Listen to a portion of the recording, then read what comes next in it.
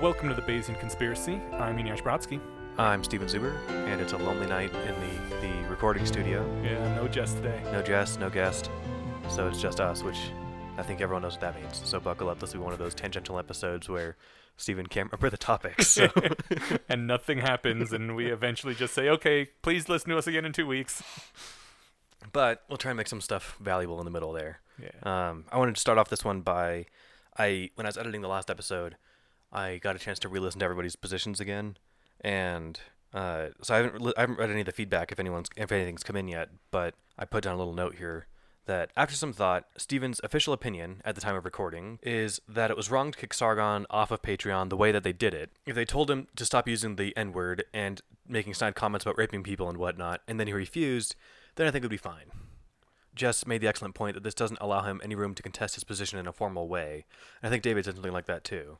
But Jess put it that succinctly, that like the way that they did it, they didn't leave him, follow these 10 steps and you can be allowed back on the platform. This was more of just like a pull the rug out kind of thing, and Yeah, it was sort of like Tumblr randomly banning all sorts of accounts without warning. Yeah, and I'm prepared. I'm trying to think if I want to stand by this or not. But you know what? Yeah, okay. I think even if it was somebody as despicable as Alex Jones or whatever, you tell them what they're doing wrong, and if they don't fix it, then they're kicked off. Okay. And I get where that's still slippery. Hey, you've got to buy our books and drink our Kool-Aid and come to our church and we'll let you stay on the platform. It's a slippery slope. But I do think that look, man, we asked you to stop threatening this woman with rape. If you don't stop it, we're going to kick you off, right? Yeah. Then I think at that point it's much more defensible. So yeah. My new position is that this case was handled poorly. And I think that there's ground there to be discussed for, setting up tenants for like, here's the terms of service for our platform, right? Sam Harris pointed out at some point that, in fact, there was a tweet from the CEO of Twitter saying, thanks, Sam, it was good recording with you or something. So there's going to be an episode coming out with him. Okay. And I hope they bring this up. If they don't, I'm going to be pissed.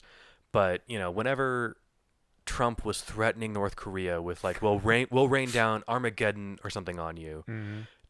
Harris was like, doesn't that violate Twitter's terms of service? Because it does. Yes, it technically does. But it technically does in a way that like isn't just me saying that. If it was me, that would also violate terms of service. But I can't actually rain Armageddon down upon North Korea. Right. But Trump in theory could. So yeah.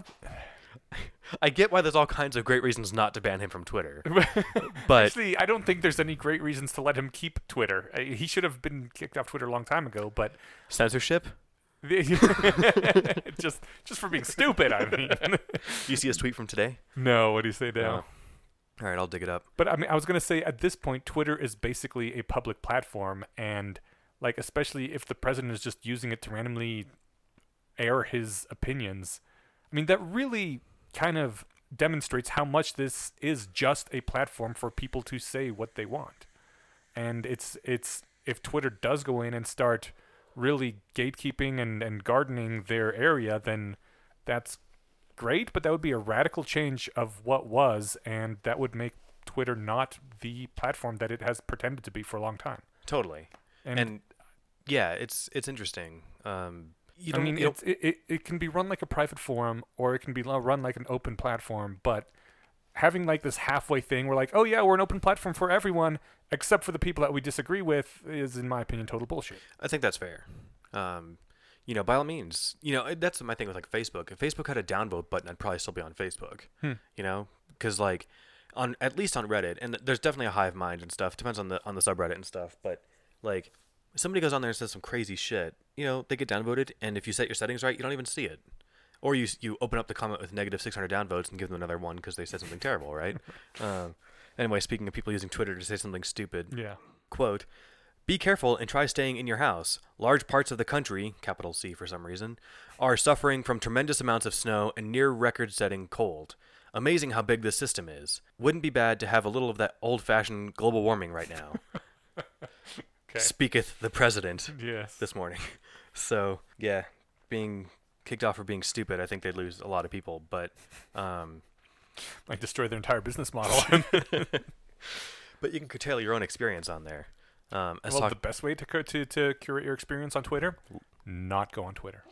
Yeah, that's probably a safe way to do it. I was talking with went to lunch with Matt Freeman this week, and he had said that he's in just an effort to like make his online experience happier. If he sees something, he's resolved to, if he sees something on there on any social media thing that like makes him unhappy or outraged, he just like stops following it. Yeah. Even if like they often provide good stuff, he's like, no, I'm just done. Right. Whatever. And that's not the worst way to do it. If all you're doing is following Neil deGrasse Tyson from ripping apart movies with how bad their science is, or whatever your motivational We Rate Dogs Twitter, which if you're not familiar with, everyone should be aware of. Yeah. They're all good boys. Yes, they are. They're good dogs, Bront. But yeah, I mean, anyway, that's my thought on the Patreon episode, the censorship one. So Yeah. Anyway, we All have right. we have a topic for today. We do have a topic for today, sort of. Yes. Yeah, we didn't ever quite get to the end of the whole evolutionary psychopathology / Albion seed thing that we did like 2 or 3 episodes ago now. And we did want to finish that up, so I figured we would go ahead and do that today, in addition to our Less Wrong and feedbacks and other things. Cool. Okay. So, as a quick refresher, and boy, did we get some comments on that last episode, but we'll get to that later. Oh, the Patreon one? No, the Albion Seed one. Oh, okay, cool. Yeah. But as a quick refresher, it seemed that the argument was that the 4 original settlers, settling groups in America, had 4 very different cultures that they came from, which seemed to influence not only their life outcomes, but also their strategies for living lives. God, that sounds really obvious when you put it that way. Well, but it's worth spelling out. Okay. And the other thing that really struck me with reading these was just the graphs of how that continues to influence the attitudes of the region now, like county by county breakdowns. Yeah. You would think that's enough time for stuff to happen and things are less isolated than they used to be, but there's still like remarkable tendencies to keep with that trend. So that's really interesting. No. Yeah, but the position was that they tended to sort into 2 types of general life strategies: ones of living fast, mating young, and ones of living slower and mating older. Live fast and die hard. Exactly. And, well, I'm just going to go ahead and read this next part. Okay. So this is a stated, a proposed mechanism for how that sort of thing might Evolve, come about. Yeah. I'm Okay, not so sure here's a proposed mechanism for how that thing would work. It says an epigenetic mechanism looks around, quote unquote, which of course doesn't actually mean looks around, but in the same way that like when you're in the womb, you get a feel for the environment based on how stressed the mother is and how much food you get, that sort of thing. your genes and whatever hormones that are impacting your development Yeah. notice the environment in Yes. a non-sentient way. Exactly. All right. Yeah. So epigenetic mechanism looks around, quote unquote, at the world during the first few years of life to try to figure out if you're living in the sort of unpredictable, dangerous environment that needs a fast strategy, or the sort of safe, masterable environment that needs a slow strategy. Depending on your genetic predisposition and the observable features of the environment, this mechanism makes a decision, quote, to lock you into a faster or slower strategy, setting your personality traits more towards one side or the other. And then they gave a breakdown of the 4 most common ways to interact with your environment. So just to pause there, that thesis isn't that controversial. Not at all, I don't think. I don't think so either. Like epigenetics has a bunch of woo around it, but look, if you eat the right foods, you can change your genetics or whatever is about as dumb as it gets. But the idea that people with mothers that were in starving situations during pregnancy, those children have different life outcomes and different biology than children who were not malnourished as feti. Mhm. Fetuses? Feti is more fun to say, Okay. but I'm pretty sure it's fetuses. Yeah.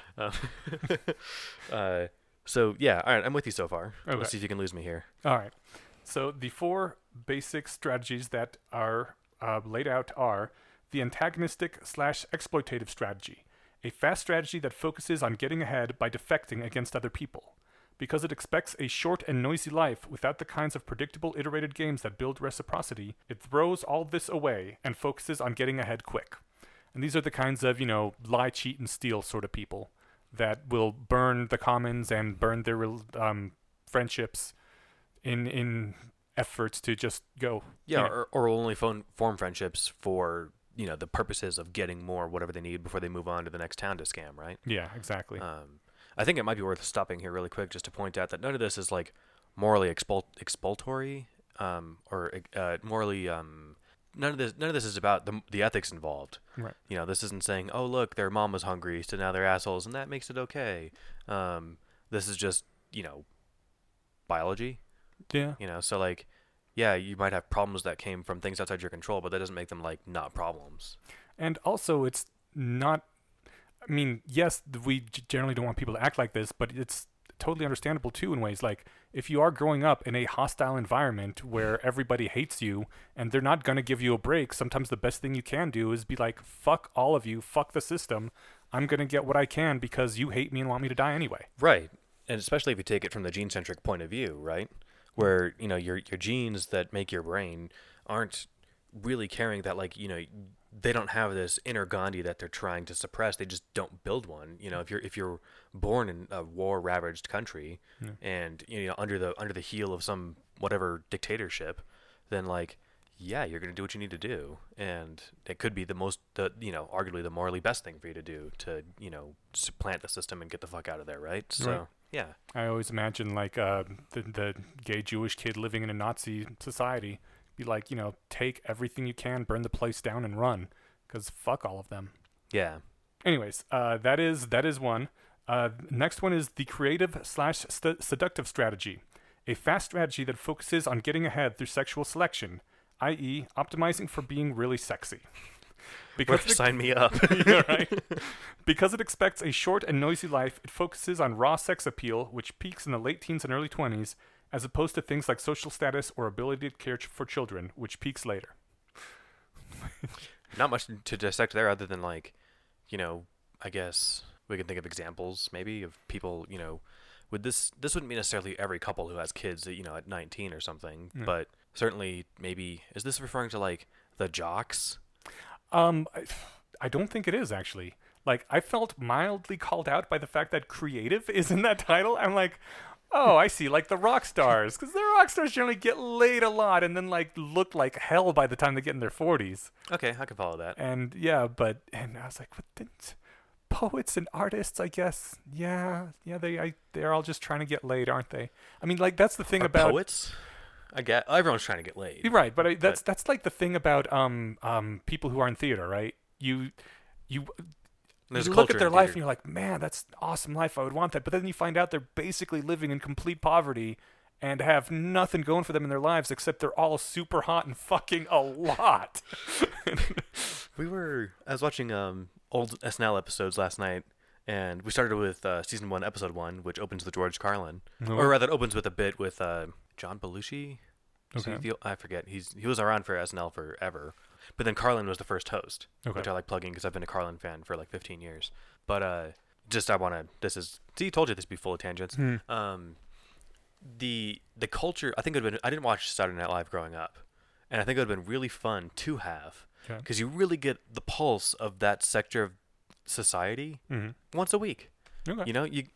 You've seen a handful of episodes maybe at some point of Saturday Night Live. Yeah, I used to watch it a lot. Yeah, so it's just like if you're into especially the comedy industry, everybody who's anybody's been through this workshop, right?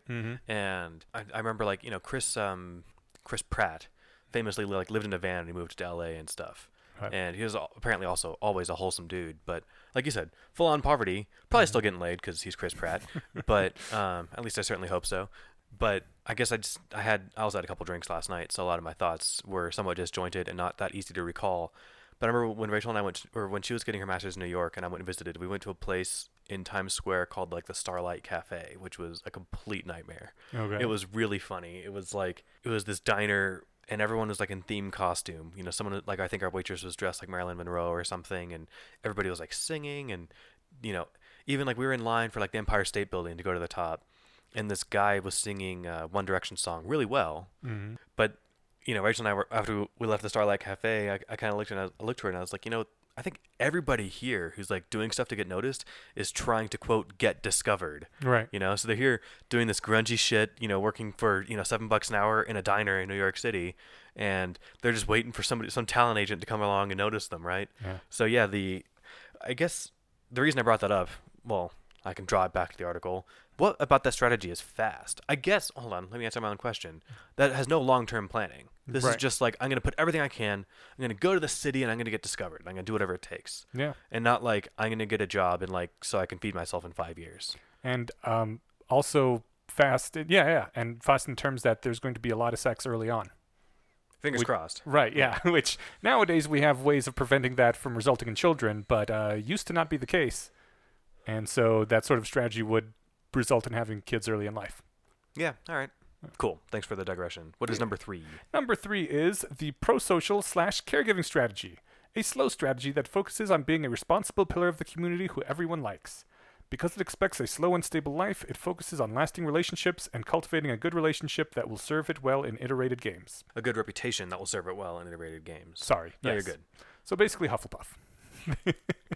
Oh yeah, we got to. Do you want to plug that Cracked video? Because we can tie them into these. Or let's do it after we do the next one. Yeah. So the pro-social caregiving strategy is, I guess, like the loving parent. Yeah, this is like everyone in Middle America, right? Okay. Or it's what everyone thinks that everyone in Middle America is. The nuclear Leave family. It to Beaver. Yeah. Okay. Exactly. Gotcha. All right, the skilled provisioning strategy. Skilled provisioning strategy is a slow strategy that focuses on being good at a specific useful task. Or at specific useful tasks. Because it expects a slow and stable life, it focuses on gaining abilities that may take years to bear any fruit. This is the nerd strategy. And the professional strategy. And the professional you strategy. You don't have to be a nerd to be like a great carpenter or a handyman or something, right? No, that's true. So, yeah, nerds certainly, I'm trying to get good at my career, slow strategy, so I can do, let me pull out a word here. Yeah, for specific useful tasks. It doesn't say to make, expect a slow and stable life, but also to take, to get the skills to make that happen. Mm-hmm. It sounds like anybody who masters a trade, like a trade, not a skill, would fit into this category, right? Probably. I mean, yes. Okay. Yes, I would think so. Like someone who's really good at HVAC systems or a master plumber, that kind of thing. Yeah. So these aren't all necessarily exclusive. No. But it's easy to draw them into boxes. Yeah. Okay. Exactly. And the first thing that you notice very quickly with this, and I think it was even brought up in the article, was that it seems very easy when you get these sorts of 4 groupings to sort everything in the world into one of these 4. Yeah. And I don't know if this is like an aspect of having 4 things, but there's a lot of cases in the world where there's 4 things that everything wants to get sorted into. And I mean, we started with Hufflepuff, but I mean, seriously, like that pro-social caregiver is Hufflepuffs. The skilled provisioning is Ravenclaw. The creative seductive is Gryffindor, and then the antagonistic exploitative is Slytherin, right? Yeah. Or maybe swap those two. I'm not sure. The Slytherin and Gryffindor. Yeah, those seem a little tough to pin down. Plus, the downside of Slytherin is that there's an obvious bad one. Yes. Yeah. So let's do this with the Ninja Turtles because they're all good guys. Okay. So we can say antagonistic is Raphael. Yeah. Yeah. And that would make the skilled provisioning strategy Donatello. Absolutely. Pro-social caregiving Leonardo, Uh-huh. which leaves somehow Michelangelo for creative and seductive. He was the party dude. That's fair. Yeah. There were, and I believe Scott Alexander mentioned this, that there were also 4 humors which more or less fit these 4 in ancient Greece. The 4 elements. Oh yeah. Fit this as well. You found that great Cracked article, or Cracked After Hours video that was like 7 minutes long that we're definitely going to link to because it summarizes all of these really well. Yeah. And I've seen a handful of other things. They're really fun. I need to watch more of them. I guess maybe they do a regular show and then they do like an After Hours joke show or something. No. The After Hours was just one of their regular shows. Okay. It's just the name of one of their shows.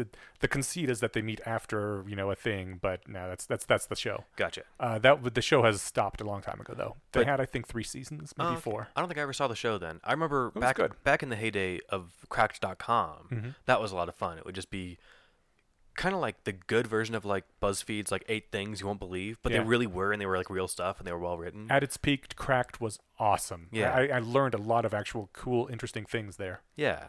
And some of the After Hours episodes are just some of their best articles put into video format, but they're good. I'll check it out. That sounds like a lot of fun. Yeah. All right, so the one I wanted to throw out here was the Avengers for these Okay. 4 categories. Avengers have more than 4 people in it, though. They do. So we'll pick, That's cheating, then. well, no, we'll pick. There's like 5 core members, right? Okay. So I'm going through this and I'm trying to think. And Captain America's pro-social caregiving. I think you're Right. right. And then Iron Man would be skilled provisioning. I was thinking Iron Man might be the antagonistic exploitive one. That'd be Hulk, because Hulk smash. Does Hulk have a strategy? Smash!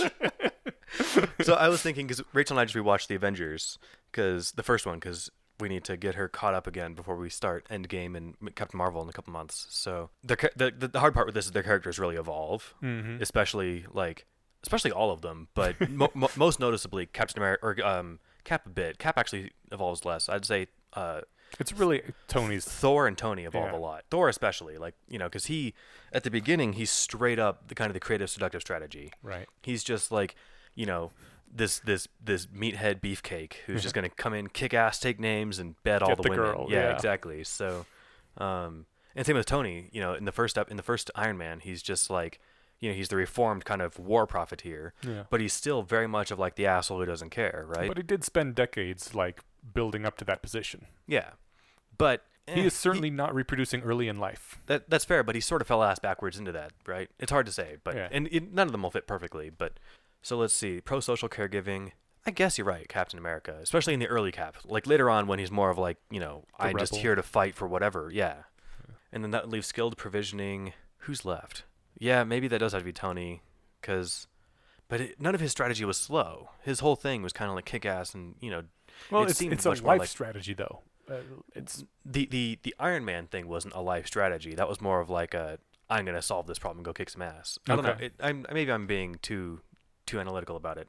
I thought this would be easier, and I'm having more difficulty thinking of whatever. Black Widow and Hawkeye are also Avengers, but Hawkeye. Yes. He shoots arrows, man. That's not a power. at least they joke about that in Age of. Oh, you didn't see Age of Ultron? I know, but I saw that clip. Oh, where he's like, "I'm here with a bow and arrow. None of this makes any sense." Yeah. Yeah. I was like, oh man. It was fun. Okay.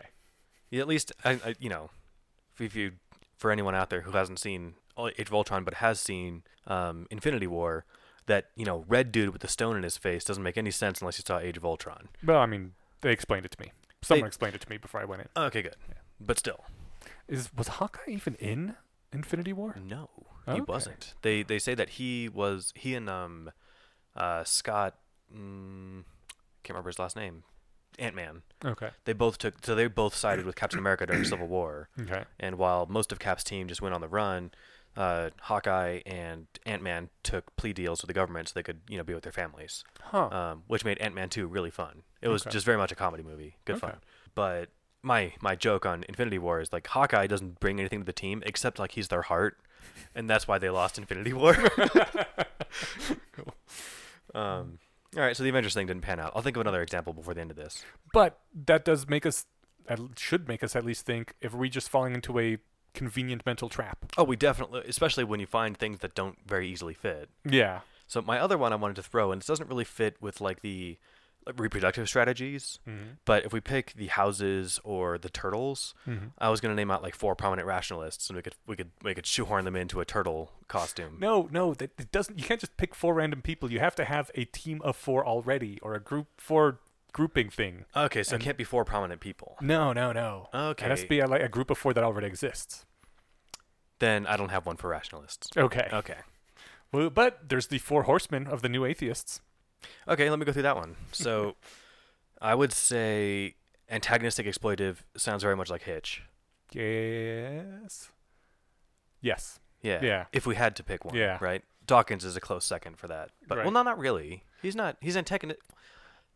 I think people we're comparing- find him antagonistic, but he's not by nature. If we're- Whereas Hitch would like to brawl. He loved the brawl. Yeah. Yeah. So that's a no-brainer. Creative seductive strategy. That one might be Dawkins or Harris, because the obvious pro-social caring is Dennett. Yeah. So let's see. Who's the creative seductive one? What turtle did we decide that was? Michelangelo? Michelangelo? That was, yes.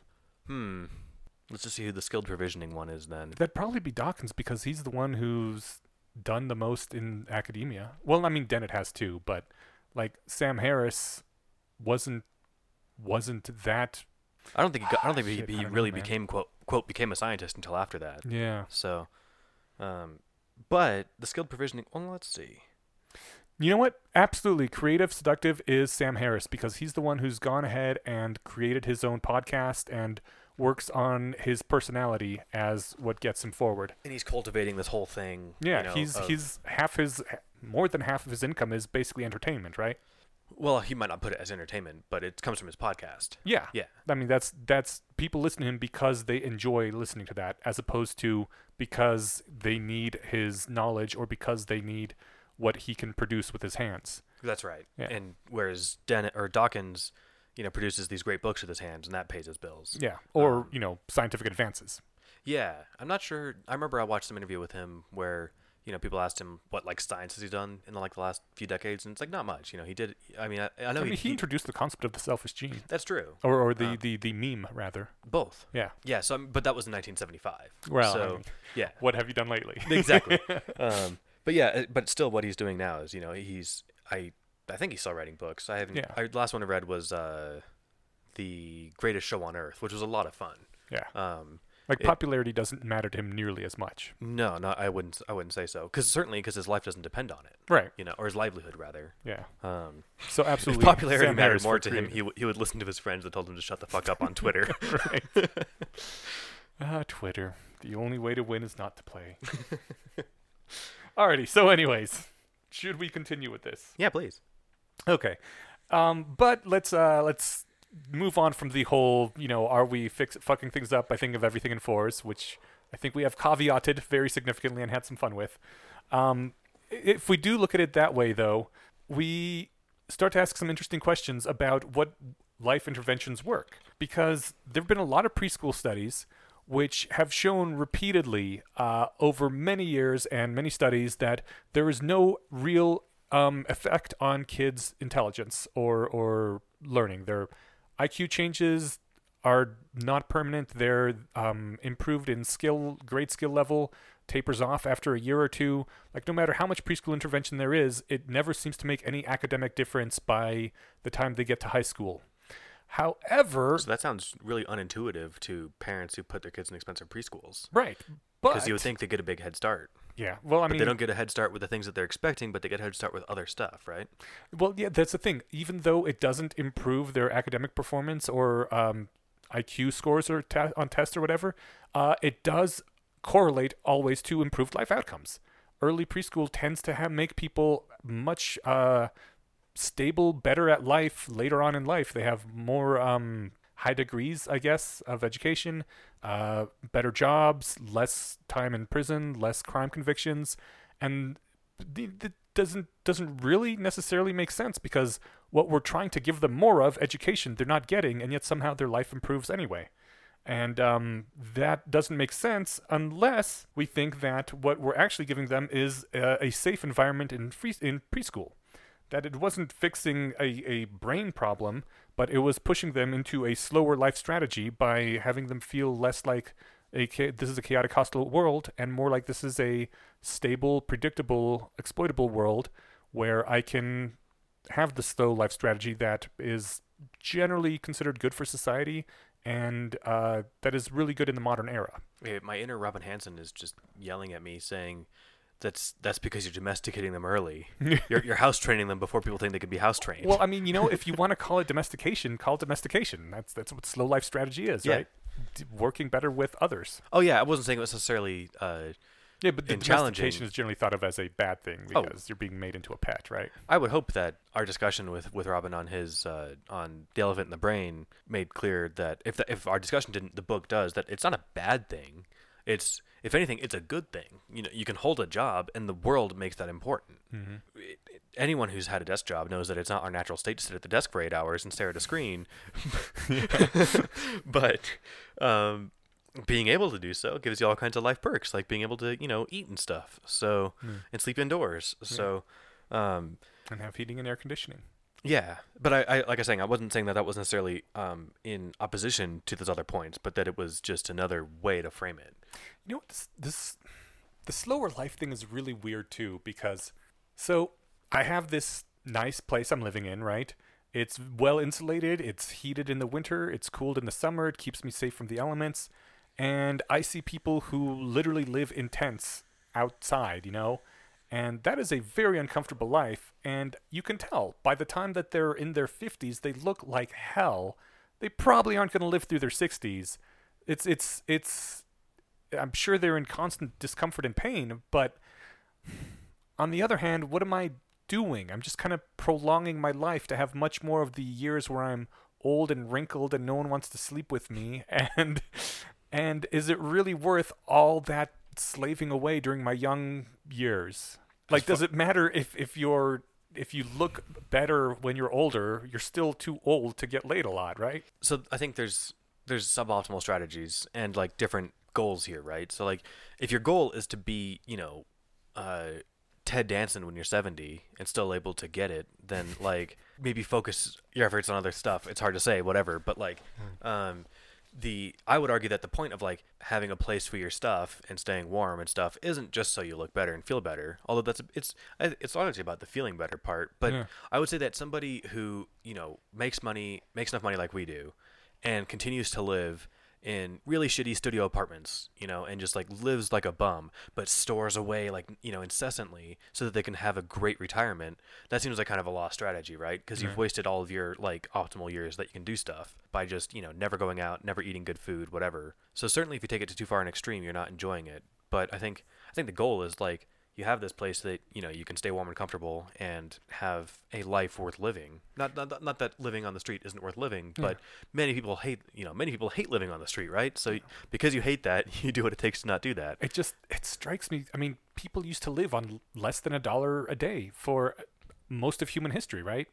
Humans weren't nearly as productive as we are now, and it didn't seem to matter. Sure, they had huts, basically, that kept the rain from falling on your head, but you were still exposed to basically all the elements, and you had to burn wood inside to not freeze to death, and yet they were still happy. They still had lives. I don't know. They still had lives and stuff, but I think the downside is that like the minute they couldn't do stuff, they were completely dependent on other people to take care of them, or they just died. Right. Whereas like... And a lot of them died anyway. Right. Just randomly in the middle of life. And so the goal for us is to like, live healthily enough for the next 30 years and then retire and then have, enough saved up to like not die like they did, like our poor ancestors.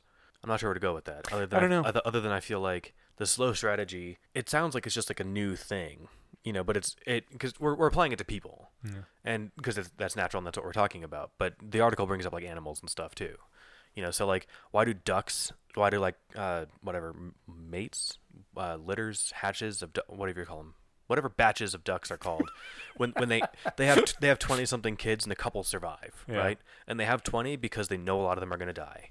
Whereas elephants and chimps and stuff, they have 1 or 2 and they're going to take care of them for 10, 15 years. I'm not sure what chimps are, but elephants do it like that. And they're like, yep, I'm going to invest everything and you're going to live.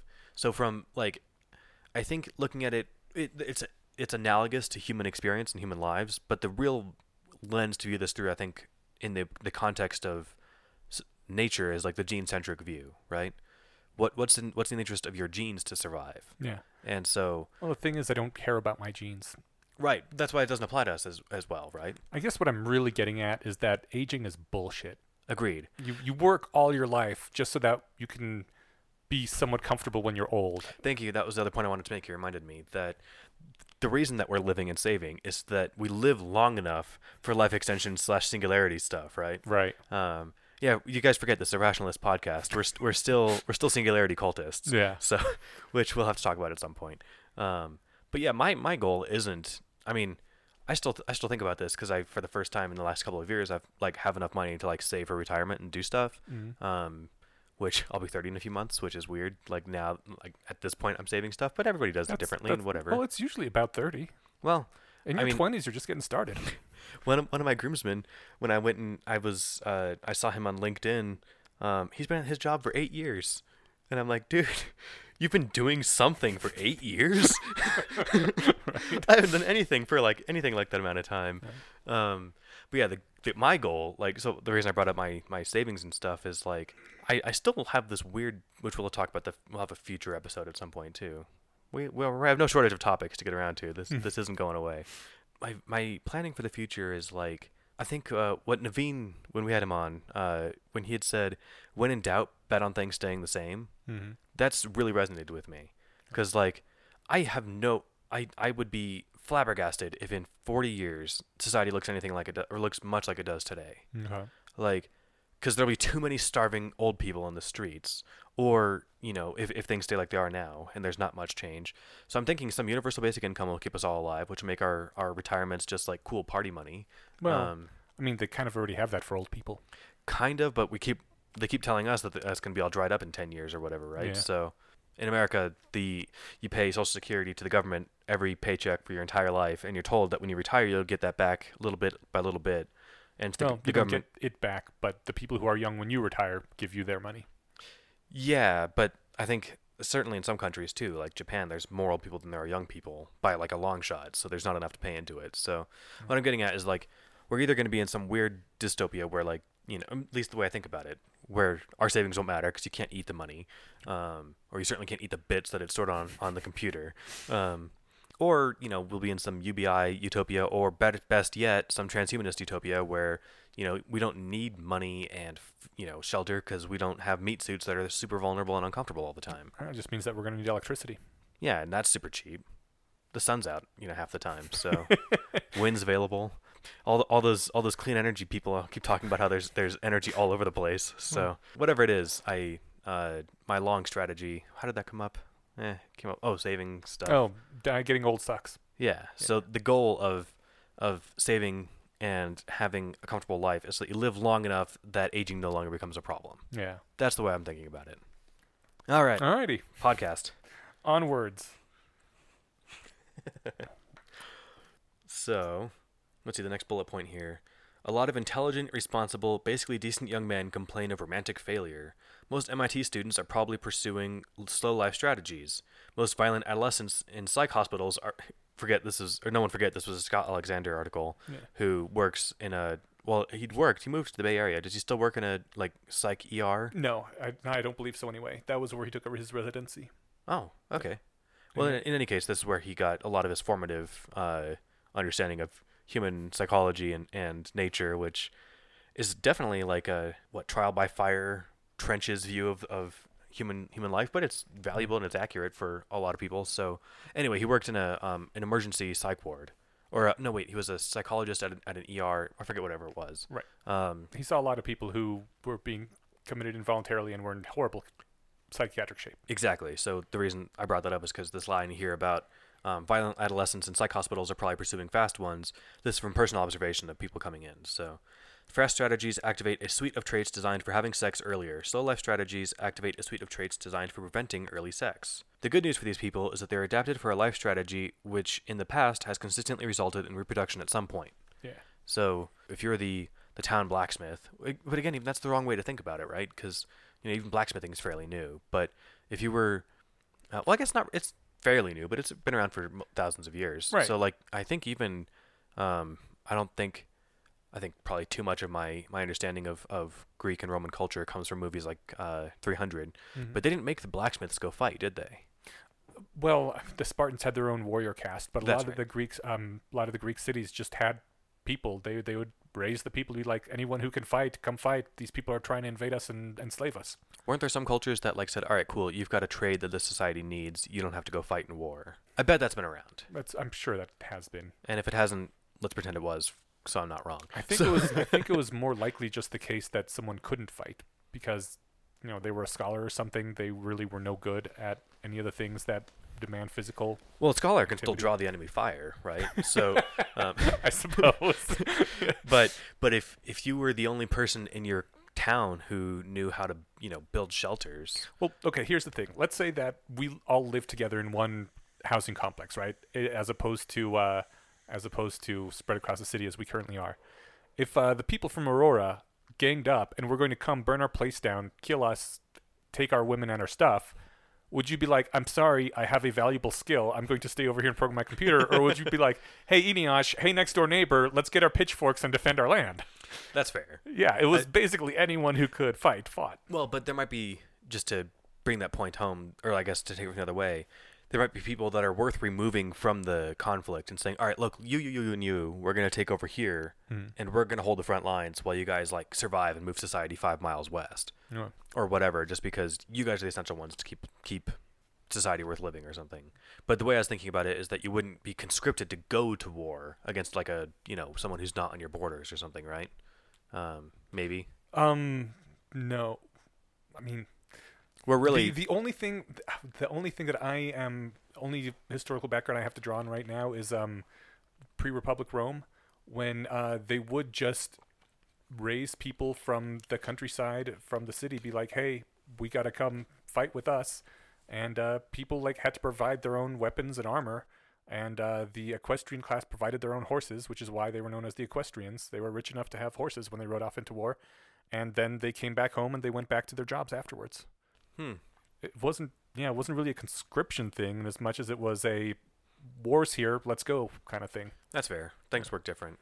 And then, also, eventually they got good at conquering and had a professional standing army and became an empire. But at first, a lot of those city-states were just like, okay, it's fighting time. Everybody strap on the sword that you got. Or find one on the way to war. Yeah. Yeah. How many people died? How many soldiers died in World War II? I don't know. Do you have a ballpark figure? I feel like it's sub-million, right? A lot of civilian casualties. Yeah. Well, whatever it was, I know that like there were battles in like pre-Roman and during my American education of history is showing right now, but so I can't name the years.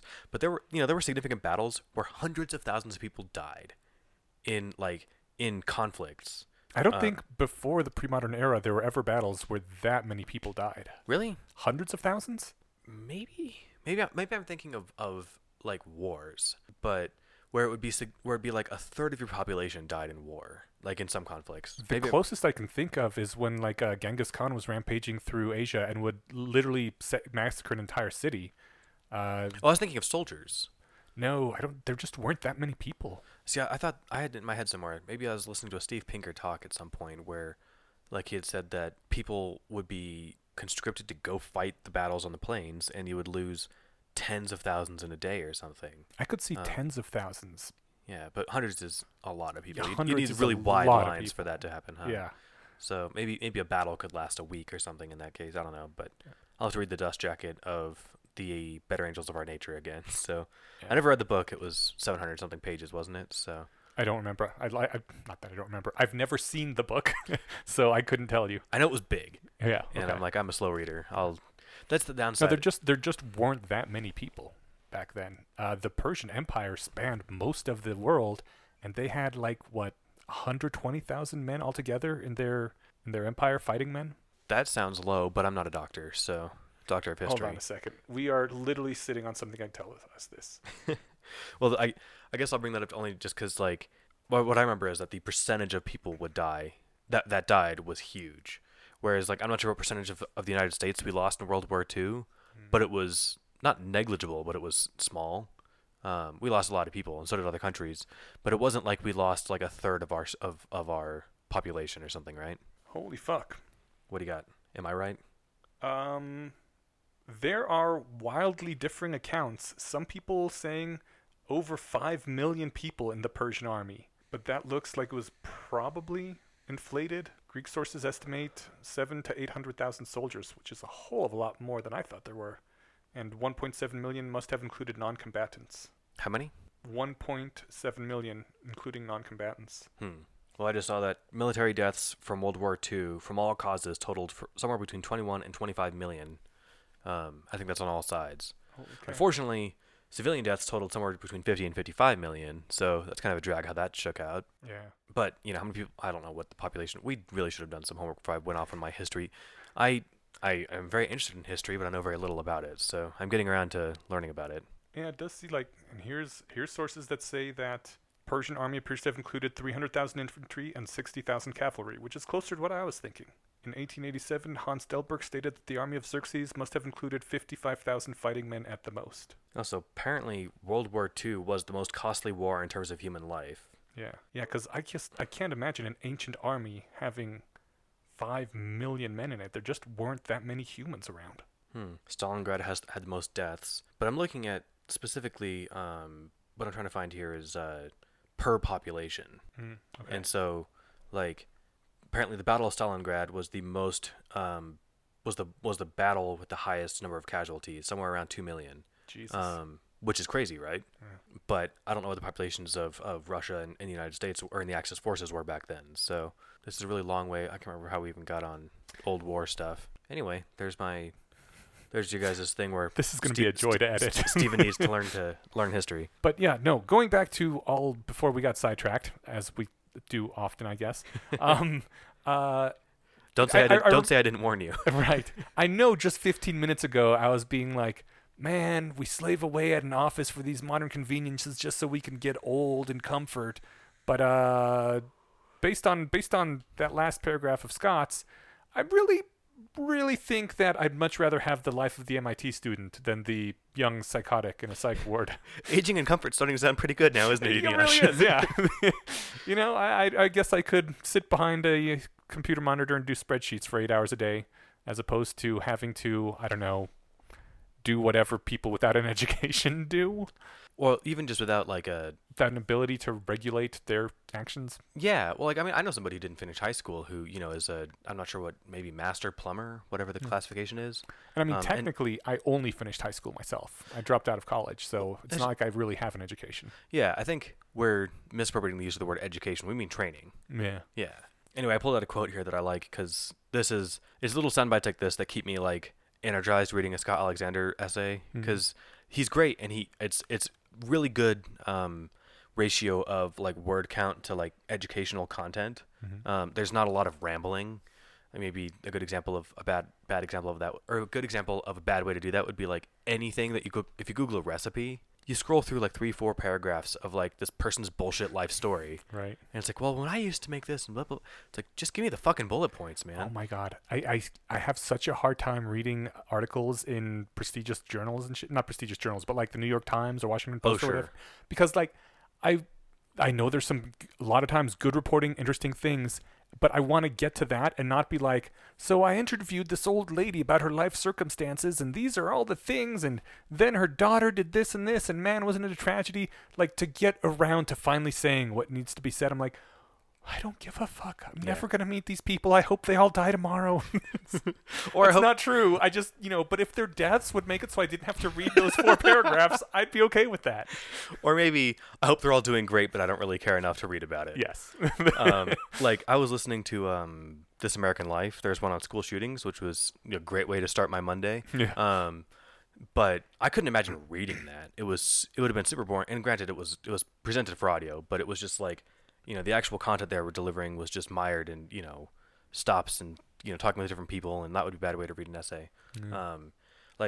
There's this great essay that a coworker sent me on basically how Newt Gingrich is personally responsible for destroying the Republican Party and making them a bunch of assholes. Wow. I can send you the article. It was really interesting. Yeah, that sounds interesting. But I remember when Newt was a big deal. I was in high school, and yeah. His whole thing since the 70s was we got to stop playing nice. He would go to conservative think tanks and conservative campuses and be we got to be assholes. We've got to play dirty. We've got to cheat. We've got to do whatever. That's the point. None of this let's hold the esteem of the ambitions of a greater America in mind. It's no, let's fuck that and just try and be shitty.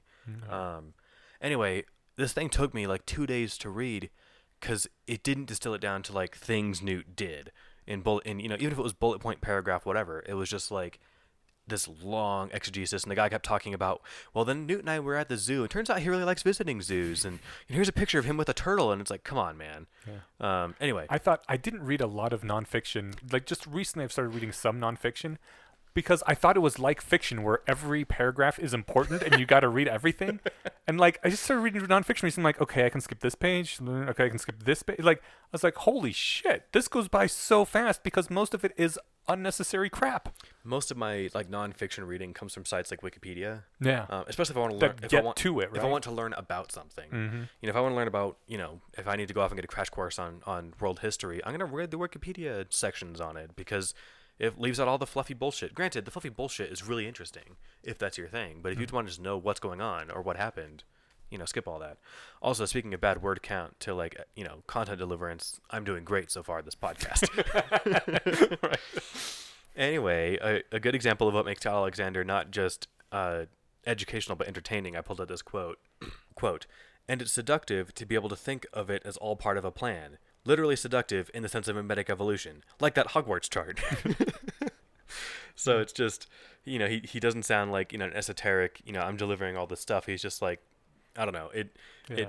He doesn't seem like a guy with like too much time on his hands that he's just writing all this stuff out to show that he knows all this stuff. It's like, oh, okay, he is tying this like, to a nerdy, funny way that literally made me laugh out loud reading this. So, and also like the Hogwarts chart is literally seductive in the evolutionary mimetic sense. Yeah, but also literally true, because it is seductive to think, oh yeah, we were raised in more stable environments, so we have this new slower life strategy, and people who were raised in chaotic, shitty environments have the fast life strategy, and so that's kind of like the plan. The genes plan was like, well, this is the only way I can get reproduced, so this is why I'm going to go. So it is seductive to think of it that way. Yeah, totally. Which is probably why we did, an episode and a half about it. Yeah, well, and I mean, it's also just, like I said, I guess I didn't say, but I've been thinking about, my first real dive into, like, the joy of science was reading Richard Dawkins. And his book, which I didn't actually read the whole thing, The Selfish Gene, lays out the gene-centric point of view, where it's wrong to think about the evolution or about evolution guiding the fitness of organisms, especially individuals, but it's about maximizing the fitness of genes. Mm-hmm. And, granted, we as humans don't care about our genes, and so this is just more fun for like understanding how the world got to be how it is, and less about like how we should live our lives. You'll see like I don't know, like guinea pigs and ducks and other things. They hatch or they're born, and then 5 minutes later they're running around with their eyes open eating solid food. Like whereas humans, I guess some cats, dogs, whatever bigger animals tend to be anyway. They start off for the first couple weeks, whatever, they can't see, they can't do anything, they're completely helpless, and that really indicates the survival strategies of those species. And I don't know, it is sort of esoteric and pointless as far as how we should live our lives, but it's super interesting. So you can walk around and just see these things. I don't know, it sounds hippie. that doesn't, I don't know. It makes it an interesting way to relate to the world around you. Yeah, and to understand what's going on. Yeah. And there are moods that I have less and less now, but I used to have all the time of like, I want to know what's going on. So one of these days I'll get that spark back and be more scholarly. But do we want to? I want to jump to feedback before we do less wrong stuff, because there is some feedback directly pertinent to this that I want to bring up while we're on the topic. Yeah, totally. Because there were a bunch of things said about our last episode. Cool. On this. Okay, in that case, I'm going to go to Not Without Incident, who says, the idea that poor middle Americans are overrepresented in the military is mostly a myth. People from the poorest and wealthiest consensus tracts are underrepresented. And so are West Virginians, who are probably the prototypical Appalachians. I followed the link that they provided and was really surprised that, yeah, the very poorest in the U.S. were underrepresented in the military, which was like, I thought personally surprising. I don't know. I wouldn't have guessed it either. I would think that you struggle to not be hungry as a kid, and even especially if you're raised in the environment where it's like, look, I know if I left the house, my parents would have like more food for themselves. Mm-hmm. You'd think, hey, cool. These people will feed me, give me shelter, and train me, and then pay for me to get a higher education. I'm gonna go do that. Mm-hmm. Frankly, I'm really curious. I haven't clicked the article or clicked the link. Is it just data, or is this the kind of thing where I dig an NPR like ad nauseum interview sort of thing? Because no, it was just a few graphs. The West Virginia thing was interesting because West Virginia was an outlier in all the southern states. Like all the southern states are strongly overrepresented in the military, and the ones that you would expect to be underrepresented, like the northeast ones, were. West Virginia struck out as slightly underrepresented in the military, and I don't know why West Virginia was unique in that way, but all the other southern ones were over, so I'm not going to concede that one. Everything I know about West Virginia comes from the announcement trailer for Fallout 76, so... Alrighty. I better not weigh in. Okay. Oh, he has another comment, but I'll come back to that later because it's not related to this topic. Supreme Switch says, Quakers are still active in many parts of the world. And then Not Without Incident says, I used to go to Quaker meetings sometimes with a friend when I was a kid, and I'm not that old. There are 8 monthly meetings in my city. I wonder if there's some confusion between Quaker and Shaker going on. Also, I think it's fair to say that modern Quakers are very different than Quakers of the 18th century, but so are modern Catholics, and nobody is claiming Catholicism is extinct. Um, yeah, that's a good point. I thought when I think of Quakers, I think of the old guy on this oatmeal box. So I just automatically That's good. thought, That's good marketing right there. yeah, right. I just automatically pictured those. So maybe there's a lot more Quakers, and we just don't hear about them because they're very tolerant, accepting, quiet folk.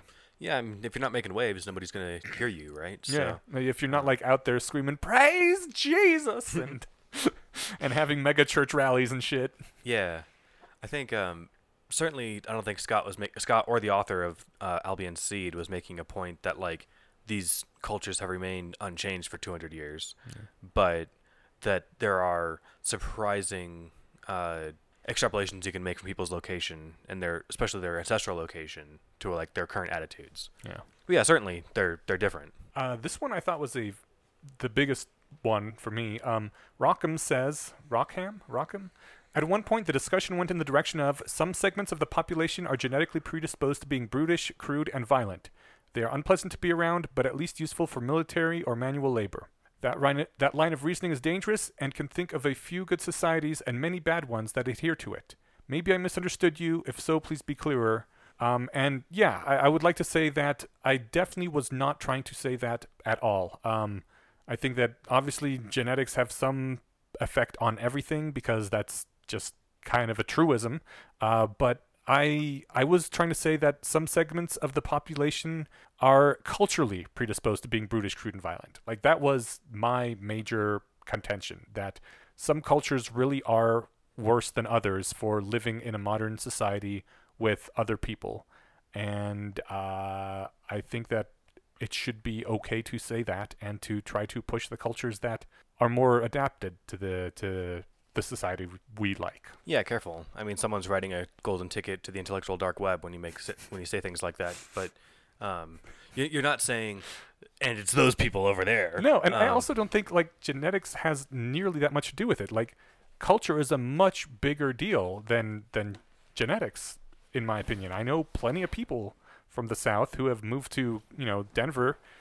Because we have a lot of influx of those sorts of people, and they aren't that way. There's a reason they left the South. Yeah, exactly. But they will sometimes tell me about their friends who are still back there, how their early childhood was like, and how they managed to be a bit more stable. But it's really remarkable that the way that people are, the culture they're exposed to, how big a difference that makes on the rest of their life. And I feel really grateful for my parents being as awesome as they were, and I know it's not anyone's fault for being raised in a shitty culture, but I do think that we have to say that sometimes this culture isn't the greatest, and we should try to steer people away from them.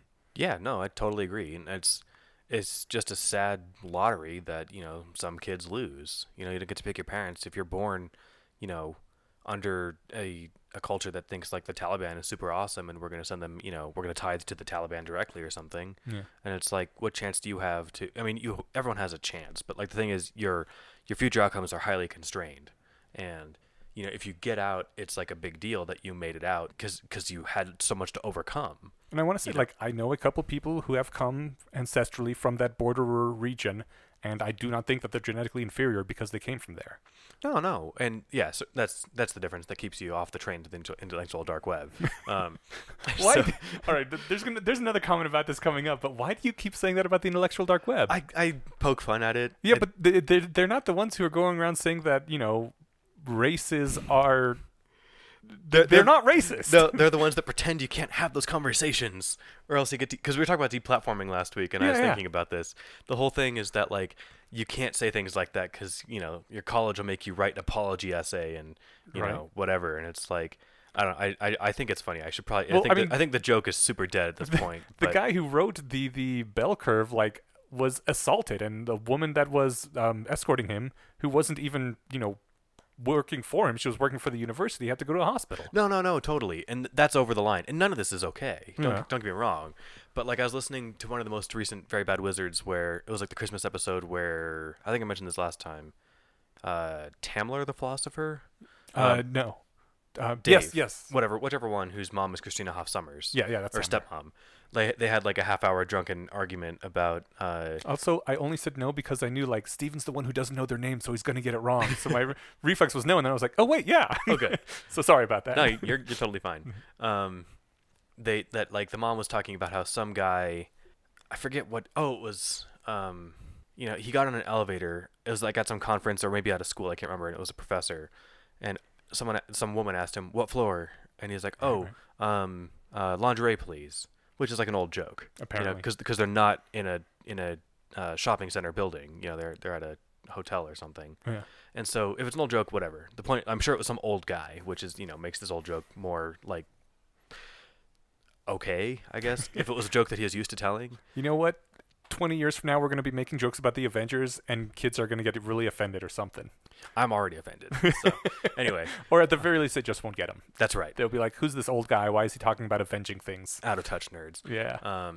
So she was talking about how it was like this big deal that like he his university is making him write an apology, and Dave was like, so fucking what?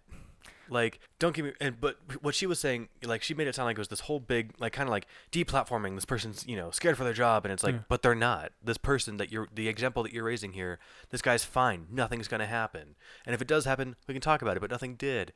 I guess I don't know why I find so much fun beating that horse. I think, I never talk about it off the show. I think it just comes up because we touch on things that if you quote mine them and take them out of, and which means to take them out of context. You're trying to distance yourself from that so that you will not be attacked. I don't really care. Okay. I don't have anything to lose. Okay.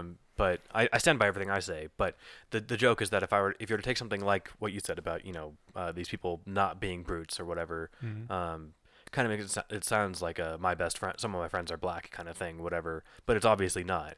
But my point is, if you quote mind it, then somebody who I can imagine like Christina Hoff Sommers or Jordan Peterson's voice could be like, see, that's the thing, he needs to be worried now or whatever, right? And it's not that funny, and I don't know why I keep saying it. So I think you're right. I'll ease off of the break line there. No, I don't know. We're not big enough for anyone to care, right? But if someone could absolutely take that thing that we just said about people, giving money to the Taliban, and me saying that some cultures are predisposed to being brutish and crude, and take that and see, look, they hate Muslims. Why are these white dudes so racist? And that's sort of what I meant as like the joke, right? Because that's the, I hate saying the intellectual dark web like it's a thing, but to the extent that it's become a thing. If you've mentioned it on a podcast 3 podcasts in a row, it's now a thing. All right. So what they do is they'll say things that give ammunition to people who want to say bad things. Who? So, the IDW people? Yeah. So okay. say for example, you point out that some people come from brutish cultures, and someone else could say, yeah, like those dirty Muslims, and that's not something I would endorse. That's the joke, or that's the line that someone might take it with. Yeah. So that's the joke I'm making, and you're right. I'm kind of preemptively staving off those jokes. Well, but the fact is that someone could take everything we've said in this episode and that one a few episodes back and use that as ammunition to say, like those dirty Muslims, right? Or, whatever those southern war-hungry people or something. Right. Or so, those redneck hicks or something. Yeah, whatever they want to say, or all those black people. And what are we going to do about that?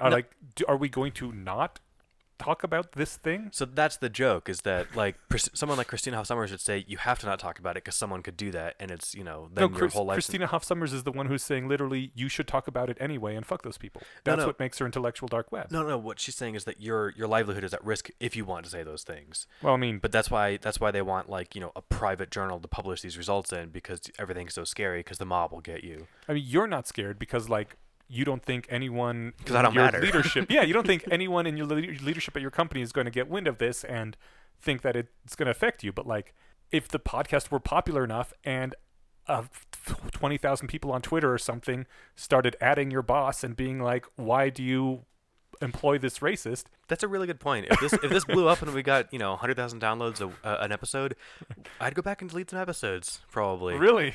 I can't think of which one right off, but I definitely go back and probably edit some. Okay. I got a lot of kickback. It would have been like the first. Oh, it was on the polyamory episodes. Yeah. When I had said something along the lines of like, I'm no fan of like Islam, and you guys gave me these looks like I'd said I hate black people, and I'm like, what? Right. And I kind of staggered and said something about suicide bombers or something. But my whole thing on that was like, just to, I guess bring up that 2-year-old dead horse, was like, my position is I'm against religion in general. I don't, to the extent that it provides polite comfort or whatever, personal comfort to somebody, go nuts. I'm past that in my anti-theism stage. But I guess the practice in your life, to the extent that it affects other people, especially your kids, I'm pretty uppity about. Yeah. And so like and this isn't all of Islam for sure, but there are parts of the world where like it's still punishable by death to be gay, or where leaving the faith is a crime that you have to worry about the safety of your life about. Right. Where people flee your country and cut ties with their families because they whatever, they're gay, they left the faith, there's cultures where if your sister is raped, you have to kill her because it's dishonored your whole family. Right. And so I think that's pretty fucked up. And so whatever teaches that you should do that, I'm against. And to the extent that if it's a small niche group like the Scientologists, who I don't think do any of those things but do other crazy shit, I'm against Scientology too. But since I'm assuming like a few thousand people, I think maybe tens. Yeah, they're in the tens of thousands. But I mean, that's nothing. Right. That how many people live in Denver? 1 million? Yeah, more. So that's a drop in the ocean, right? Yeah. But if Scientologists numbered over 1 billion, or if they were the largest religion on the planet, that'd be fucking scary. that's my point, right? Yeah. So, but to the extent that they're small, so like I'm against religion. I'm against more specifically harmful religions and harmful branches of religions, and that scales with how big they are. Yeah. So that's my whole thing on it. And don't get me wrong. I know Muslim people. I know more apostates than I know practicing Muslims, but I think I talked about before, I just happen to know very few religious people, but I think that's not by like deliberate effort. I guess I just don't go to places to meet them. Yeah. Most of my religious people that I run into like out in the world. Oh, so that's how I get by, is I never go outside. So. Okay. Cool. Yeah, so that's my thing on that. But the anti-religion thing, I had a point here to make to drive this back to the brutish thing, and I don't Which really is have why one. you hate the intellectual dark web people. Yeah, but now that line is fuzzy. Like I said, the line was that, like, if you take something, I feel like I've beaten the horse. Yeah. Okay. All right, moving on. Alrighty. So this very next comment by Sailor Vulcan is, "Hi, this one is, by the way, obviously aimed at you since this was not my position. Hi, I noticed that..." Bring it on. Sailor Vulcan, hi. Oh, wait, Sailor Vulcan is one who wrote that awesome essay that we talked about on Less Wrong. Yeah. Yeah, okay. Yeah, Sailor Vulcan's a cool person. I'm just like seeing the name. I'm remembering names from different places now, so. Sweet. Right. You're starting to get a feeling for some of these people. Yeah. Hi, I noticed that in this episode you seem to wrongfully conflate the intellectual dark web movement with the alt-right / white supremacists / misogynists. However, the intellectual dark web movement has both right-wing and left-wing people in it, and it is not a hate movement like the alt-right is. The whole purpose of the intellectual dark web movement is to 1. Provide spaces where people can have open civil intellectual discussion even when the subject matter or the views being expressed are culturally taboo, and 2. To resist and protest exactly the kind of censorship and extra-legal mob justice which you talked about in this episode. In this episode, you also contradicted yourself. On the one hand, you talked about how people in the IDW movement, i.e. Sam Harris and Jordan Peterson, keep talking about how they're so oppressed as if their voices and ideas are not being systematically silenced. But you also said that there's a lot of extra-legal mob justice which censors and punishes people for not towing the Democratic / SJW party line. Which is it? I think part of the problem here is that there's more than one of us on the podcast, because I am the one who said that there's a lot of extra-legal mob justice, which I'm, I would say that too, so that's worried fine. about. You would say that too. In that sense, I contradict myself, and thank you for pointing that out. That was a really good way to put it. Yeah, so my position on it, I think I've hashed out a bit, is that I feel I mostly completely joke about it. I feel like I should do some actual. Let me think about this. I mean, at this point, Brett Weinstein is in the IDW, and he's like way left. Yeah, no, don't get me wrong. So he's just not as left as some of the people that were screaming at him in his university, but he's like super left. Right. So, like, there are a lot of people on the right, like Dave Rubin, and who, whatever, claims to be a libertarian but has some weird stuff, and the Sam Harris is pretty left too. He definitely is, and yet he keeps talking about the left like there's some toxic weird. He equates the left with like the ravaging Twitter mob, Right. which is hardly fair. Right. And I think it's what you see, like, because when what he sees is the ravaging Twitter mob from the extreme left coming after him, and so if that's most of his experience, then that's yeah, but it's weird because he's got to know that the inflammatory culture war that's kicked around on social media isn't just people getting people to vote Trump. right. It's also getting people on the left to hate each other because it's so easy. Yeah. Especially when you get figureheads whose job it is literally to get communities together online and radicalize them and get them to hate other sub-communities. Yeah. In fact, Harris had a great guest on a couple weeks ago where they talked about this exact thing. Mm. So the fact that he seems to be, I guess, never acknowledged the fact that like maybe some of the stuff I see online comes from people whose job it is to make me feel outraged and afraid. I don't know. think it can be hard to see that when you are feeling afraid, though, and all the attacks are coming from what you thought were your allies on the left. That's fair. And, to belabor this a bit for Sam Harris, like he lives with actual security concerns for having written The End of Faith, where he's so hard against Islam. And, he's received, he lives, I'm assuming, at a secret address. He has a very sensible concern for his safety. And yet there are people that he's run into in real life on the left who would say, no, you don't, you're being racist. Oh, really? Well, maybe I'm straw manning, but if he would say, "Look, I'm afraid that Muslim extremists are going to kill me," they would say that's ridiculous. That's all rightist propaganda or something, right? Okay. So don't get me wrong. The intellectual dark web, like I said, I'm reluctant to say that like it serves an important purpose, but it does. I think it's a weird umbrella term. I certainly think that there should be communities. The world should be a community where anyone can get together and discuss anything. Right. We just talked about, if you want to question the tenets of your religion in, some parts of Pakistan, you could get killed.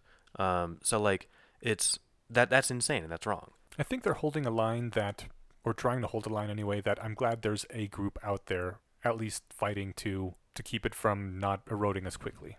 Yeah, and I think I joke about like to the extent that they're doing that because I feel like a lot of it is, like how on the left they play the oppression Olympics, where, oh my God, I'm in 7 epicycles, or I'm at the conjunction of 7 Venn diagrams of victimhood, Right. and don't I have it so hard? Mhm. That seems to be socially rewarded. So like there's an urge to catch up on that on the other side, Yeah. and I think it's a really stupid game. But I'm also not a public figure. Maybe you get points for the more people who throw bottles at you when you go to conventions or something, the more points you get. I'm being facetious. Right. But anyway, to answer Taylor Volgan's direct question, which you unfortunately deleted, so I can't reread. Wait, no, it's right back. I put it back now. Thank you. I want to point out again that this is a really well put question from a rationalist author who's and I'm not struggling. So it's a gotcha. No. Well, Okay. it's a gotcha in a good intellectual sense, in that I don't really know how to answer this. Not because like I have some conception I'm trying to stick to or something. The fact is I haven't thought this out that much. Mhm. I feel like a lot of this is like overhyped worriedness, but a lot of it isn't. I think it's also some horns effect from some of the major players that like I don't think that, like we talked about on the Patreon episode with David, who is a good, I think, not defender in that he will stand by Peterson on everything, but he's a good person to have in the room if I'm going to shit on Jordan Peterson, because he would say, hey, look, here's a lot of good things that he did. But even David was willing to acknowledge that, like, look, you're right. He didn't really know what to do with his sudden fame, and he said some weird things. He's anti-climate change. Oh, really? Yeah. Okay. So it's like, I don't really know how you can be that I'm way. anti-climate change too. He's He's anti-belief in climate change. That's right. He's a climate change denier. Mhm. So I guess maybe I should look up what their actual core structure is. My understanding is that this was kind of a term thrown out as a joke, but I think Brett Weinstein, didn't he make up the term? I have no idea who first made it up. It I think it's sort of out as a joke. Yeah. Yeah. So I never left like the joke code. And it's like when I constantly joke about it, I'm only doing it in that context. Yeah.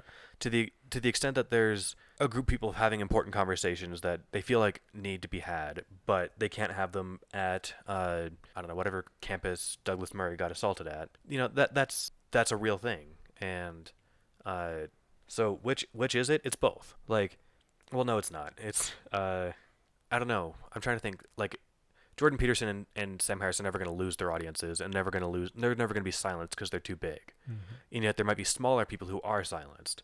You know, like I might be told to shut up at work if I keep trying to bring up the bell curve or something. But that's not really intellectual dark web territory, right? Like maybe the workplace isn't the best place to have a conversation about how some people are better at my job because of genetics than others, right? Right. Like the Google memo guy, who I think also probably wasn't silenced. Like he got on the Joe Rogan podcast, didn't he? I have no idea what happened to him. He I- lost his job at Google, though. Yeah, which sucks. Hmm. Hopefully he can make money somewhere else because, you know, if you work at Google, you're great at whatever, I'm assuming as a programmer. Yeah. Oh, wait, he definitely was because that was the whole point. I wish I had a more succinct answer for you, but it's not so much of an answer as it is like an explanation of where I'm coming from. I was treating it more like a joke. To the extent that it's serious, I think it's important and I think that it's valuable. Even if I think some people over there are saying things that are probably stupid and wrong, that's important that they should be able to say stupid and wrong things. I totally agree. I think any sort of like censorship law is a bad idea. I think any group with Jordan Peterson in it is going to have lots of stupid and wrong things said within it. That's fair. and some valuable things too, probably, right? Yeah. I'm not sure what he contributes valuable that's valuable outside of like psychology, but there's probably something. So I made a joke, or I didn't actually make this in public. There was Sam Harris sent out, like, if you're a subscriber to the show or a Patreon supporter, when he was leaving, he sent out an email saying it was like 6 sentences long, saying I'm leaving tomorrow. You can follow my website if you want. And then Dave Rubin and Jordan Peterson released a video to much the same effect that was 31 minutes long. And like that's why I don't listen to Jordan Peterson, because I don't have all day. But that's my beef with him. That's my beef with his way to deliver content, rather than not just my beef with him. So what you're saying is you wouldn't listen to our podcast? I started this podcast because I wanted something like this to listen to. Okay. I certainly hope that this isn't so bad that I wouldn't listen to it myself. Well, I mean, sometimes we get off on tangents and such. That's fair. So I imagine that the people who don't like our podcast already don't listen to it. that's fair. Yeah. And we're not so big that, like, you know, people are going to be talking about us and they're going to hear about it at work or something, right? So I mean, this is our format now. Like, either you like it or you don't. yeah. And, you know, sorry. Right? Please listen to a different podcast if you don't like this one. Yeah. Or provide thoughtful feedback. Yeah. But I know I've said this a couple times, but I'm kind of scattered right now. Sorry, Sailor Vulcan. But yes, to answer your question, when I make jokes about it, that's not me seriously engaging with it. To the extent that I am, I think I've answered that. By all means, I really appreciated your comment, and hit us up again. I'm eager to hear where I'm wrong. Or if you want to talk more about this, let us know. That sounds valuable. So, Cool. Sorry that took, I'm assuming, 10 minutes. No worries. All All right, yeah, we got a couple less wrong posts here to chat about. Cool. Les wrong post numero uno was... Before we start, let me just say one more thing to Sailor Vulcan and anyone who's been disenchanted about my intellectual dark web discussion, that I will stop talking about it until I get a more serious understanding and approach to it. I mean, you Right. don't have to stop talking about it. But I think I do if I'm going to not take it seriously. To some people, you know, about, I don't know, it'd be like if every time that like atheism came up, I made a joke about the new atheists, but like I refused to like never engage with the actual content. It'd be kind of old. It'd seem disingenuous, and I feel like that's how it's coming off here, and I totally see that. And it would seem not just disingenuous, but like intellectually dishonest. Like I'm poking fun at straw men, and that's where I'm leaving it, and I'm treating like that's all it is. There's more stuff here to actually talk about, so I'll more seriously investigate this before it comes up again. Cool. All right, back to less wrong. Okay, less wrong post. The first was Superstimuli and the Collapse of Western Civilization. So the post basically introduced the concept of superstimuli, which pretty sure we've talked about many times and we know, but quick recap, it's a stimulus that is, it's like the cocaine as opposed to a coca plant. We all evolved like Coca is also probably a super stimulus. Not to beat the point, but well, I mean the coca plant not real nearly that much. You like chew on it and it kind of like stimulates you a little bit, but it's not like taking cocaine. no, That that's stuff fair. is super concentrated. And I would say it's more just like a soda compared to, or like a candy bar compared to an apple. okay, Yeah. Sorry to choose to nitpick on the example. But you're right. Yeah, no, okay, Yeah. good point. Well, because one, like Coca doesn't do anything. Well, it doesn't matter. Coca isn't like a food or like something that we needed as our in the ancestral environment that we're hardwired to like for good reasons. You're right. Whereas sugar is. Yeah, okay, that was a terrible example. We should No, cut no, my example. It's fine. So yeah, this is more like we were evolutionarily adapted to seek out high calorie foods because calories are pretty scarce in the environment, and this is something that would lead us to live longer. And it was an adaptive behavior back in the day. We sometimes found sweet things like apples or nice fatty things, and they made us happy, and we ate them. And nowadays, we can take all those things and combine them into a candy bar, which is just more sweet and fat in one concentrated package than you could ever find in the ancestral environment, and it has absolutely nothing in there that's good for you. So the kind of exact opposite of what we had evolved for, this ability for. Yeah, or this adaptation. Yeah. And so, like, the thing is that we're hardwired for great reasons to enjoy certain stimuli, certain input, and yet that is hijacked with technology or certain discoveries in nature that, oh, look, this hits that note really well for your brain, and our brains don't know the difference. Do our brains, it's the reason a candy bar tastes so good because it has all the stuff in it and that our hungry ancestors really wanted and needed in volumes that they couldn't imagine. Yeah. You might kill a caveman by giving him a Snickers. Probably wouldn't kill him. No, but he would never be the same.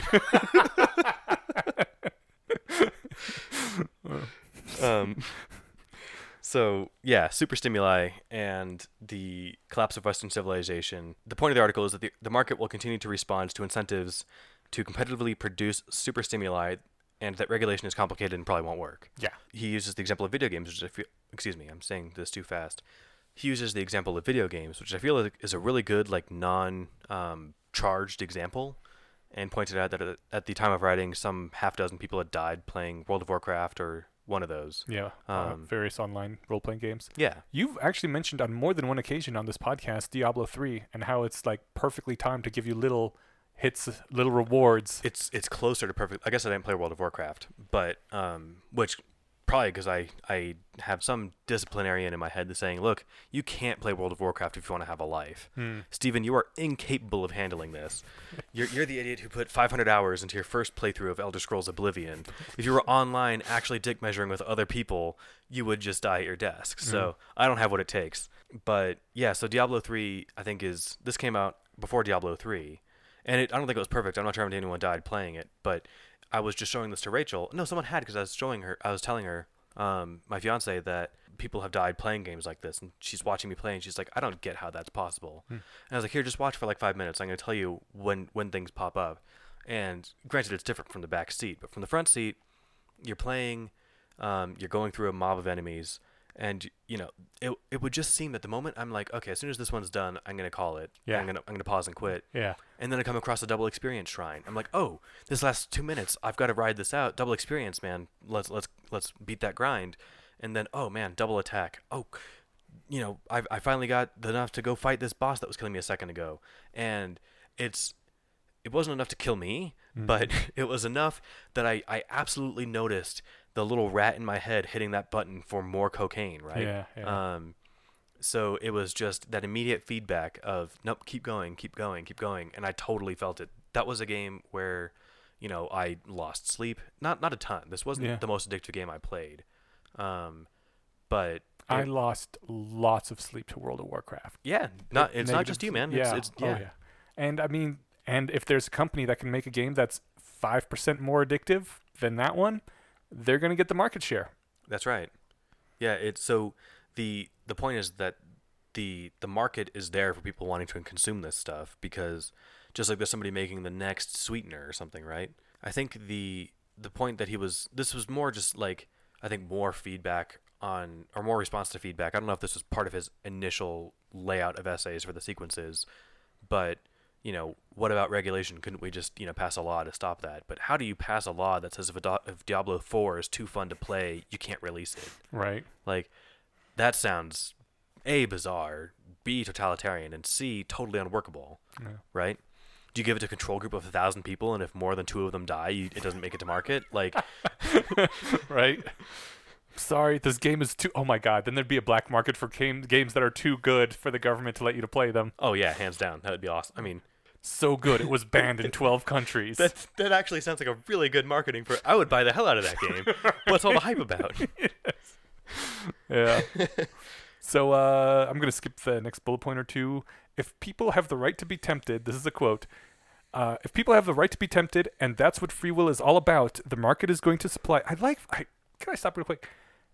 if people have the right to be tempted, and that's what free will is all about. I'd never quite heard someone put it that way before, that free will is the right to be tempted. Which, that only sticks out to me because I have, a real hard-on with religion and the devil, and specifically, like, the Lucifer speech near the end of Devil's Advocate, which is just all about temptation and free will. And I run into those themes a lot in the stuff that I enjoy reading, and so that was interesting.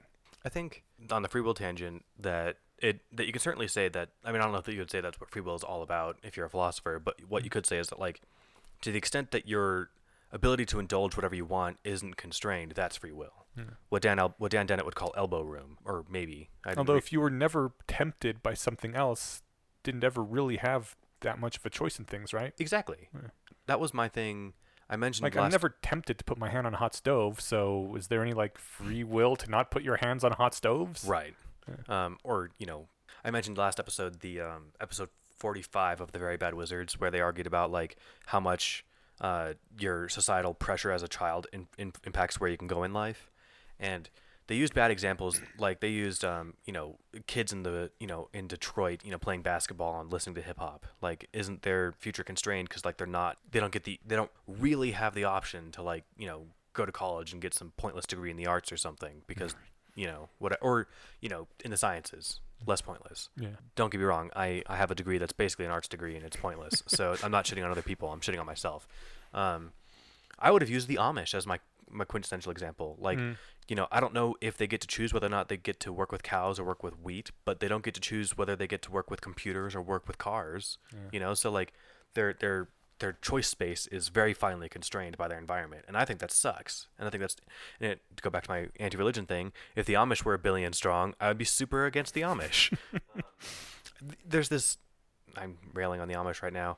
There's this, like, kind of thing that makes it kind of quaint. Like, they get to preserve kind of more antiquity human survival. Yeah.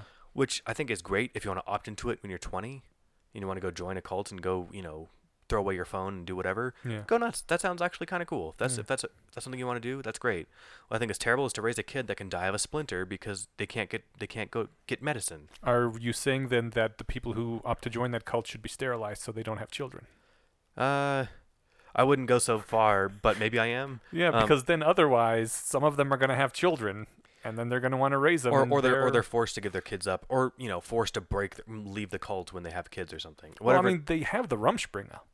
That's kind of like, I know, a field trip in school, right? Yeah, so, like, it's a field trip where they show you all the worst parts of the great modern society while shunning you and being like, don't talk to us during this period. And it's like it's disingenuous way to represent the rest of the world. Don't get me wrong, the rest of the world has a lot of shit in it too. But I think Rumspringa is honestly genius in how well it makes people hate the outside of the Amish world. Yeah. No, it's because you're lonely, you're homesick. All you have to turn to is, like, drugs and rock and roll out here, and it's kind of an empty life. And yeah, of course you want to go back. It's a great tool if that's what you're going for. And you're thinking, yeah, I got a taste of that outside hedonistic world, and boy, was it horrible. For sure. Back to the quote. Yes, sorry. No, that was great. If people have the right to be tempted, and that's what free will is all about, the market is going to respond by supplying as much temptation as can be sold. Which is just, I like that it was a callback to Birch's Law, which we talked about just an episode or two ago. Mm-hmm.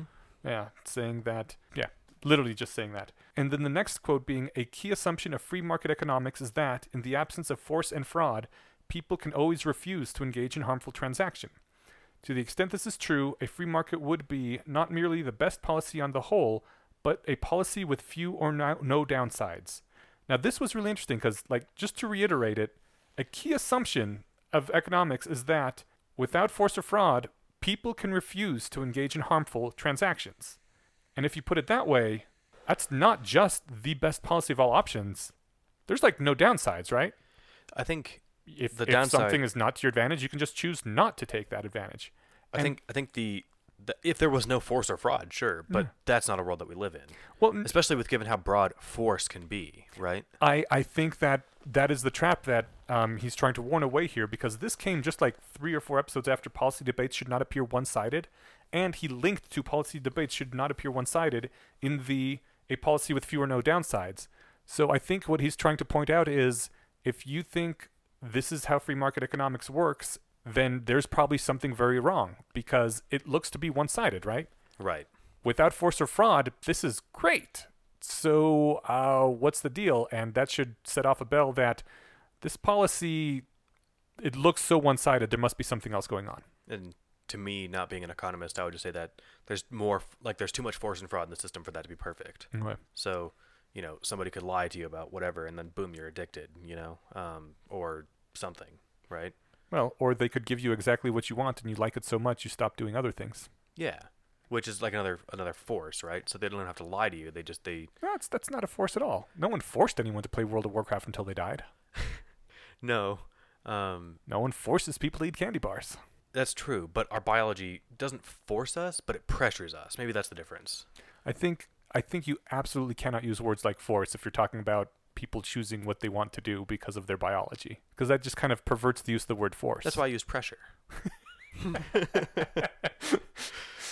Touché, sir. I lose this argument. No, but you're right, because like if we're pressured by our biology, like then what else are we? Right. We don't have anything else. It's not like there's some ghost in the machine that really wants the right thing, but our stupid monkey brains are stopping us. Yeah. It's like all we are is our monkey brains, all that stuff laid on top of it. So it's interesting to say the least. Yeah. All right. So he points on as well that on some occasions in the ancestral environment, a typically beneficial act may in fact be harmful. Homo sapiens are still tempted by food, but our oversized prefrontal cortices give us a limited ability to resist temptation. Not unlimited ability. Our ancestors with too much willpower probably starved themselves to sacrifice to the gods, or failed to commit adultery one too many times. The video player who died must have exercised willpower in some sense to keep playing for so long without food or sleep. There was that quote that I pulled out, because this just makes me, like, that's the other thing, that's what makes people like Yudkowsky and Alexander great writers, is A, they're delivering lots of really cool content in a fun way, but they also make me laugh. Mm-hmm. And I don't have to be laughing out loud to enjoy something, but it helps. Yeah. And so he's like, I suppose one could argue that the consumer makes a rational decision I suppose someone could argue that the consumer makes a rational decision that they'd rather play StarCraft for the next hour than live the rest of their lives, but let's not go there, please. And so I think that's a fair, like, let's just leave that over here. We're going to assume that they didn't decide that because, come on. Yeah. We're running the discussion on how many people are actually trying to die playing this game. Now, this next part kind of reminded me that all this was written before the replication crisis. Because he says that resisting any temptation takes conscious expenditure of an exhaustible supply of mental energy. Which, I mean, I believe is true, because it's not easy necessarily to resist temptation. But those are like those studies that, like, you can only be shown a marshmallow so many times before right, you take it. Exactly, right, yeah. which have now failed to replicate. And so I was like, oh, that doesn't hold up quite as well. Which is, cool though, but the benefit of this post is that that's not the crux of the post, right. Or certainly not the crux of the sequences. So like, that one part of this one post can fall apart. And don't get me wrong, he cites a lot of the psychology that has been called out, or not called out, has been, failed to replicate. Yeah, failed to replicate, and has been shown to be less than solid. Yeah, he says even where we successfully resist a super stimulus, it seems plausible that the effort required would deplete willpower much faster than resisting ancestral temptations. I don't know, possibly true. I mean, anecdotally, it sounds true to me. Yeah. Like my office brings us bagels and donuts on Wednesdays because for some reason developers are like children and we need lots of things to keep us there and keep us happy. So frankly, if they had donuts every day, it would be hard for me not to have one every day. I have one every single week when they bring them in. So that sounds like just them after me. a while. I probably would. Yeah, like we have snacks out in our office at all times, and I have some of them when I'm hungry, but for the most part, I don't know. I think you're a person of above average willpower. Maybe I just have below average attraction to donuts. That's fair. Yeah. It's a hard time finding like a sweet thing for you to indulge yourself with. Mm. What is your like go-to thing? This is a complete tangent, but I meant to ask actually because I have no idea. Like for the last 2 months, I've been really wanting cinnamon rolls. Okay. What is your thing? Do you literally not have one? I'm sure I do. I don't know. I can't think of one offhand. You're like, yeah, Steven, I have one. It's called Looking and Feeling Good. Oh, shit. No, I don't know. it is hard to resist the temptations of the fairer sex sometimes. That's fair. Um,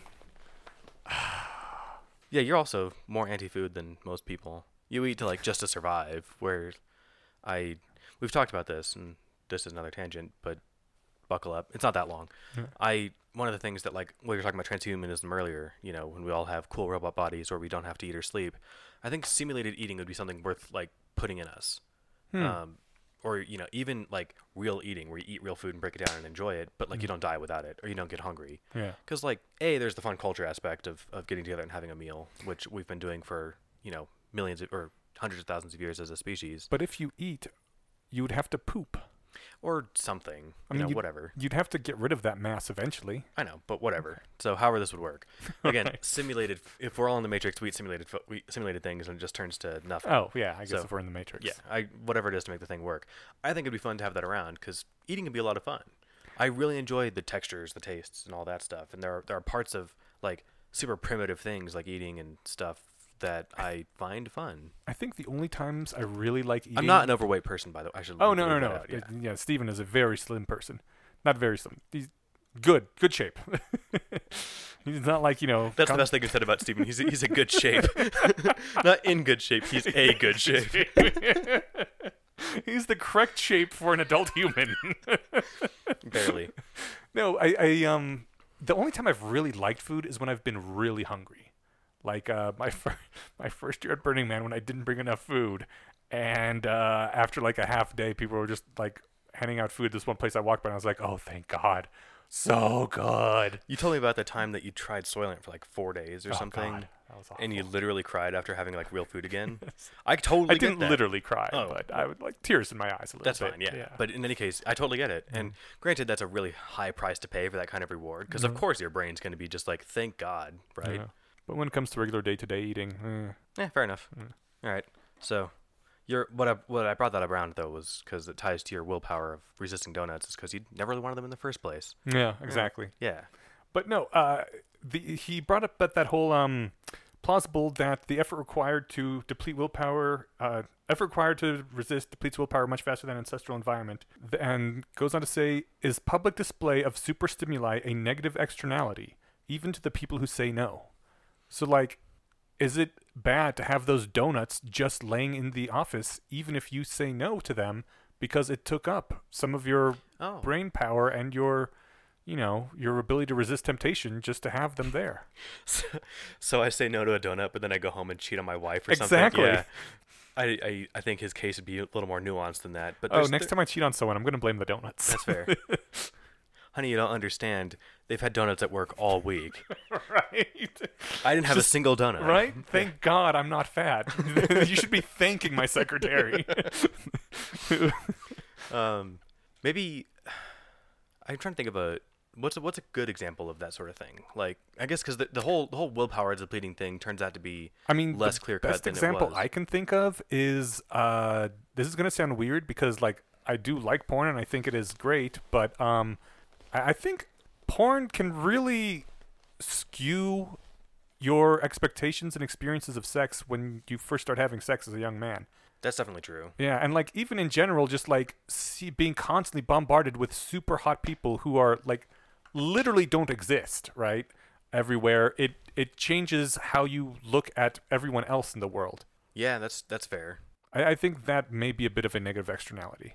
Like I saw a European movie, I think like a year or two ago, and this wasn't my observation. Someone else said it, but they were like, oh, you can tell that this was filmed in Europe because some people look like normal people. And it was true. Some people look like average humans, whereas every movie you see in America, with some very rare exceptions, everyone is just super amazingly good looking. I'll cite the Avengers again. They're all 11s out of 10. Right. Yeah, with the exception of Hawkeye, who's maybe a 9. So.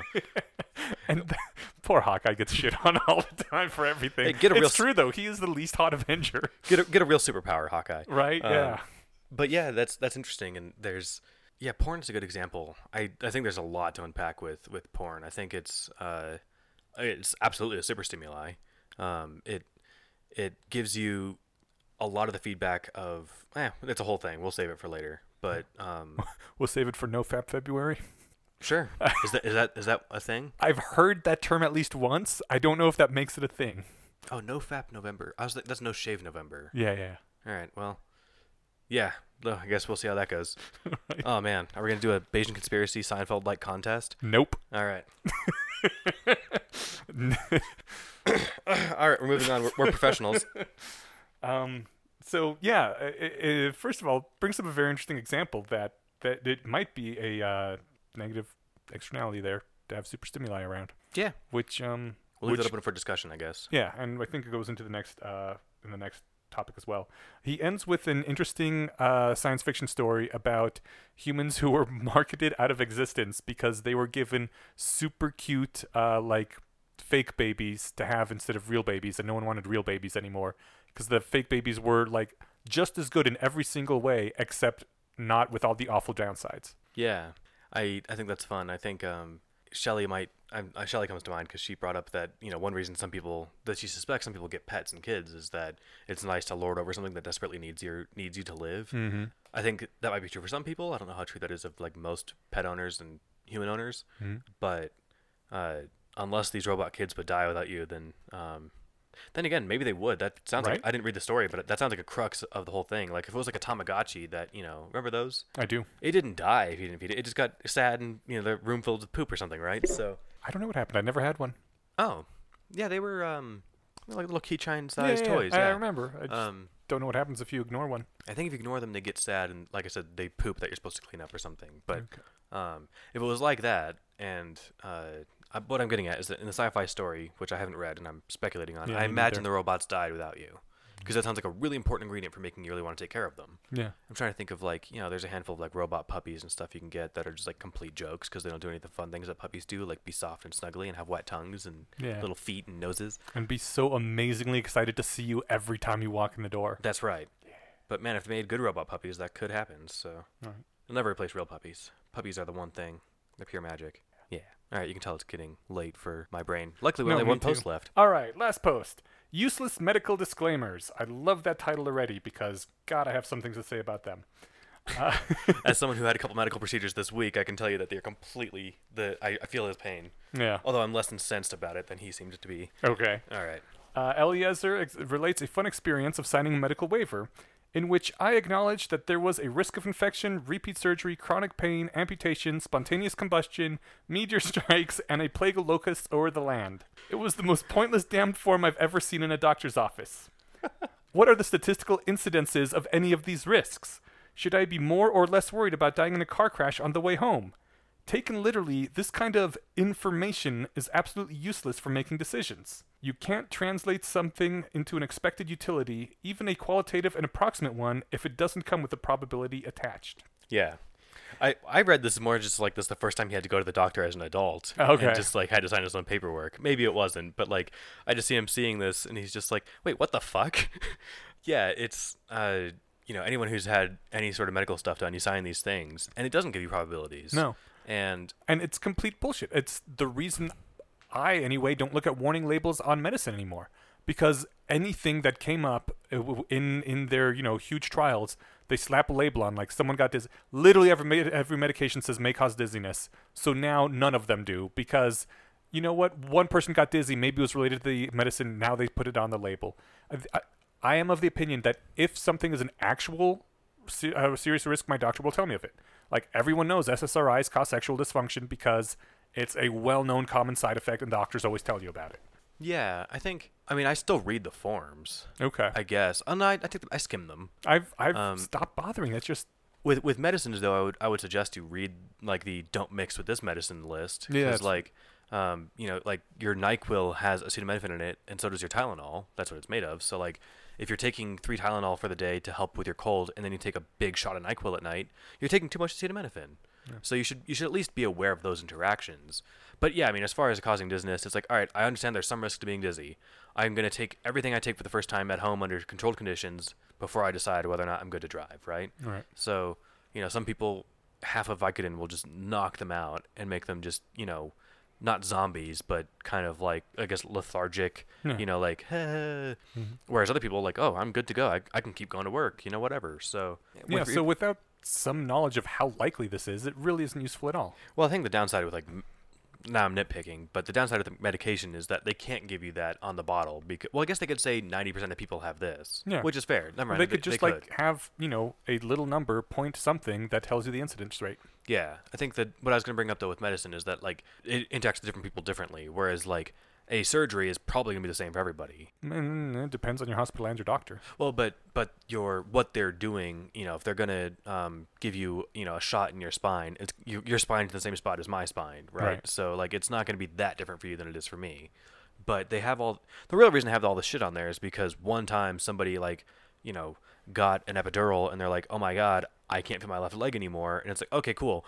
You might never feel your left leg again is what they're going to put on there to protect themselves so they don't have to pay out that lawsuit once. Yeah. But yeah, I remember, this is actually a good example. I got LASIK this summer and Rachel was driving me and to go to the procedure and I'm rereading the paperwork they gave me and it says there's a chance of, infection, blindness, and death. And I'm like, this is the first time I'm feeling nervous about this and we're on our way there right now. Yeah.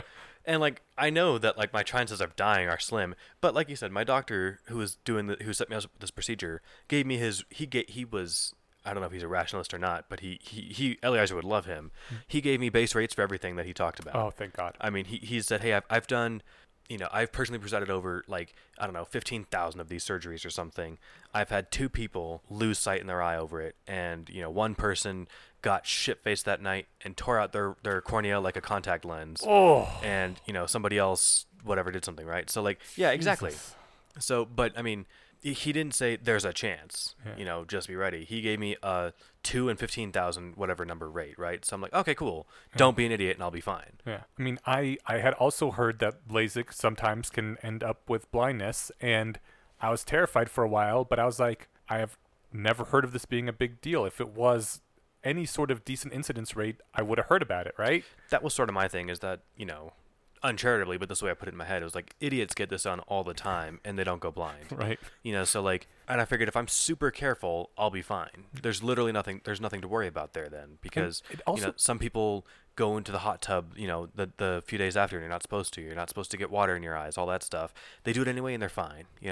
My doctor, and he even said this. That's why I loved him so much. I asked him, I was like, did you teach or something? Because I feel like I learned a lot in the last half an hour. And he's like, I've taught a few lectures, wrote a few books. I'm like, that makes perfect sense because you're awesome. Cool. I would plug his name, but that sounds super shilly. If you're getting LASIK surgery in Denver, shoot me a personal message on Reddit, and I will tell you this doctor because he's outstanding. Cool. Anyway, his whole presentation involved everything that Yudkowsky complains about. I think it also kind of leads a little bit to fatalism. A lot of the times nowadays, I'm like, well, I got to go in for this thing. Might kill me. Yep. and it just, it leads to more of the world feels scary and random rather than the world feels stable and safe. When you're told every single thing can kill you and everything causes cancer, and I don't actually think this is likely the case, but I'm like, maybe it's pushing away from the slow life strategies into the fast life strategies if you start telling people that every single thing can kill them. Yeah, and certainly, a lot of people, at least people I know, certainly guys, have this huge reluctance to go to the doctor and get stuff fixed. Mm-hmm. And I think part of that is just I'm a man, I'll walk it off. And it's all right, you've been trying to walk this off for 2 years. It's not going away. But the other part might just be well, sure, I can't lift my arm above my shoulder, but I don't want to lose my arm, so I'm not going to get this done. And, I talked to a doctor, they said you could lose your arm, so I'm not going to. But, yeah, what does it mean that you could? I think that his question put poignantly of am I more or less likely to die on the way to the procedure than I am during a procedure? Yeah. That sounds like something they should have on the form. Yeah. My grandpa died a few days after he got it was double bypass or something. He had polio as a kid, and then he had a bad heart for ever, but not bad enough. Oh, it doesn't matter. Anyway, so he, I think his surgery had a 20% fatality rate, and that's something that they tell you if it's high enough that you might actually die, they're going to give you percentages. I assume, but in many cases they're Googleable. Hey, I'm getting double bypass. Here's my couple relevant facts. Okay, cool. In your situation, 30% of patients die during the procedure or in the following week or something. And he had said, hey, you know what? That's a risk I'm willing to take. But if they just said you might, that's not good enough. I realize we're belaboring this point, but it is just really funny. Yeah. And in a way that's kind of perversely funny too. So, all right, quote, I'm not the litigious type, but I seriously wonder if it would be possible to sue based on the theory that, quote, possibilities with no probabilities attached to them are not useful information and should therefore should not constitute a disclaimer under the law. Yes. Someone will win a case on that, and frankly, he should have taken himself up on it. I mean, seriously, like, when you tell someone literally anything has a chance of happening after this, you're giving them no information. Yeah, totally. All right. He theorized that they probably don't have numbers because most people would not be able to correctly update based on those numbers, and says clearly, innumeracy produces negative externalities, and it ought to be regulated. In particular, we should impose a tax on people who can't properly diminish the emotional impact of their anticipations by tiny probability factors. Two classic objections to regulation are that A, it interferes on personal freedom, and B, the individual always knows more about their own situation than the regulator. I think it's a joke that he says that innumeracy causes negative externalities and so it ought to be regulated, especially considering his previous few posts on regulation. Right. Does he have a point? I think he is joking because, like, he was talking about how hard it'd be to regulate superstimuli. Yeah. So I think he's saying, hey, to the people saying, like, let's regulate this, how do you fucking regulate this? And so to that extent, it does create a negative externality. That's right. And so at the beginning of this, it seems like he's just ranting because he just went to the doctor and it was super annoying. But he ties it in wonderfully with the context of the previous post. That, like, you know, again, how do you possibly legislate numeracy, right? So he has, like, a number of times, first with the case of numeracy now, and earlier with Birch's Law and with the superstimuli, told us things like, here are bad things about the market. They will provide as much SUVs, as much stupidity as the market will buy. They will provide as much superstimuli as the market will buy. And he seems to be pretty down on regulation. I think by the fact that he's brought these things up numerous times now, he's kind of asking us as readers to be like, what do you do about this? It totally seems like a challenge. Yeah, that's how I read it too. And the answer is I don't really know. Yeah. So the answer is I'm reading these so that you can tell me the answers, damn it. I would point out the good thing about inside porn is that it's inside porn, not inside do the work yourself. I wanted to point out that the some of the stuff that Robin Hanson cited in The Elephant in the Brain and in previous stuff, just talking about medicine, is that people don't want to pay for statistics. There, and I'd have to dig this up, but it's in the chapter on healthcare in The Elephant in the Brain. And I seem to remember Julia Galiff talking about this somewhere too. Maybe it was on her episode with him. But you can offer somebody, hey, do you want the numbers on this? And they often say no. And like, especially if you ask, like, do you want the numbers? We can go get them for $50. Which if you're spending $2,000 on, you know, your deductible to get your surgery taken care of or something, or if you don't have it and you're spending $100,000, you think $50 is nothing. Yeah. But people seem to just not want to know, which is somewhat understandable. Like, if I told you there's a chance this could kill you and you needed it, you might not want me to tell you what the odds that it could kill you are, right? If you I might. have... You don't count, but the average person. If I have to get it anyway, then that information will not change my decision, and so there's no reason for me to pay. What if it's, I mean, yeah. Like, whether it has a 5% chance or a 95% chance to kill me, if I have to do it anyway, yeah. So I might as well save the $50 in case I live. Maybe it's to fix your bum shoulder or something, you know? Mm-hmm. And I think I would definitely want to know the rates, but if somebody's like, I just want this, no, that's weird. I can't put myself in, I feel like I'm strawmanning people. There's no way. I'd have to go back and find that. But I did see that there was, I didn't look this up beforehand, so I don't have the actual numbers, but there was a to me, very surprising result that people seemed remarkably uninterested in getting quotes on probabilities of outcomes with medical interventions. They were also bizarrely interested in, like, shopping around, which part of that is, like, the time and effort it takes to go to another doctor and how much you already liked your first one. Like, I only went to one LASIK person. Yeah. I should have looked at others. There were other cheaper options. Maybe I liked someone that cost half as much, 90% as much as I like this doctor, and I could have saved, $1,500 or something. But I was already sold. Did you go to his office based in Boulder? No. Okay. I went to one who, when I did it like 8 years ago, was based in Boulder, and he was like number 1 or number 2 in the Denver metro area, and yeah, also really expensive. But I was like, it's my eyes. I'm gonna pay as much as it takes, even if it's only like 10% better. That was something I joked about for years before getting LASIK, is that I'm not gonna, not gonna bargain shop on eye surgery. Yeah. I'll bargain shop on shoes or on cell phone chargers, but right. I can't just go get new eyes if they fuck up my only ones, right? Yeah. So, all right, those are the posts. Cool. they were fun to talk about. And for next time, we have Archimedes Chronophone and Chronophone Motivators. And we will have links to both of them up at thebayesianconspiracy.com. That's right. And I know we had some more feedback, but it's like almost 9. Do you want to save that for next time? There was the one on the Patreon one, right? Yeah. Let's skim it. All right, go ahead and hit that one. We do have other interesting feedback. We're sorry to the guys and girls who posted it that we didn't get to this episode. We'll get to it soon. Oh, here's a random quick one from, I don't think your name is meant to be pronounced on Reddit. YWECUR. Why Weaker? Yeah. Why Weaker? Oh, okay. There we go. You were talking about like sellout authors and stuff, and they said that The Martian is a rational fic, I think, and I think I totally agree. Oh, yeah. And a good example of a genre that can succeed in reaching a wider audience. Yeah. Totally agree. Yeah. It was outstanding. Yeah. And it was also, I guess outstanding kind of means like, special, but it was. It somehow managed to be super nerdy and super captivating to a wider number of people who wouldn't ordinarily find that stuff captivating. So I don't know how many people have read the book who weren't already into that, but I read the book because I saw the movie, and the book was amazing. So yeah, and even better than the movie. I thought so too. I found like his nerdy digressions of like so much better. His preparation to drive to go pick up that satellite so he could talk with Earth. Yeah, that was just so interesting. Yeah. It wasn't just like, and it took lots of planning, and it was really hard, and I did it. It was like, no, I'm gonna give you like a full chapter on like how I prep for this shit, because you get the feeling that he really did. Right. I loved it. When he was planting the potatoes and he was calculating out how many potatoes he could grow per cubic centimeter of dirt, how much poop he needed for that, how many calories he could get for potato. It was interesting. It was great. Good. And none of that was in the movie.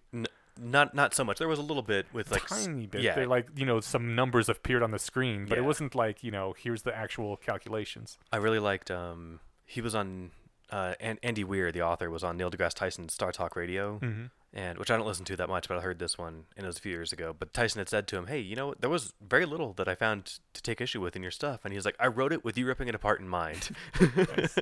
I wanted to make sure that Neil deGrasse Tyson wouldn't say, "Oh, you got this wrong," which I think hey, if you're writing a book with lots of science in it, isn't the worst way to go. Yeah, the one thing I think the movie did better was that the book started to drag near the end. Like at the very end, when he was almost home to the takeoff capsule, and then there's like this slow storm that moves in and blocks out his sun and all that. I'm like, oh god, just get to the end. One more thing to go wrong. Yeah, exactly. Please. I did like the end more. That like they in the oh wait, how does it end in the book?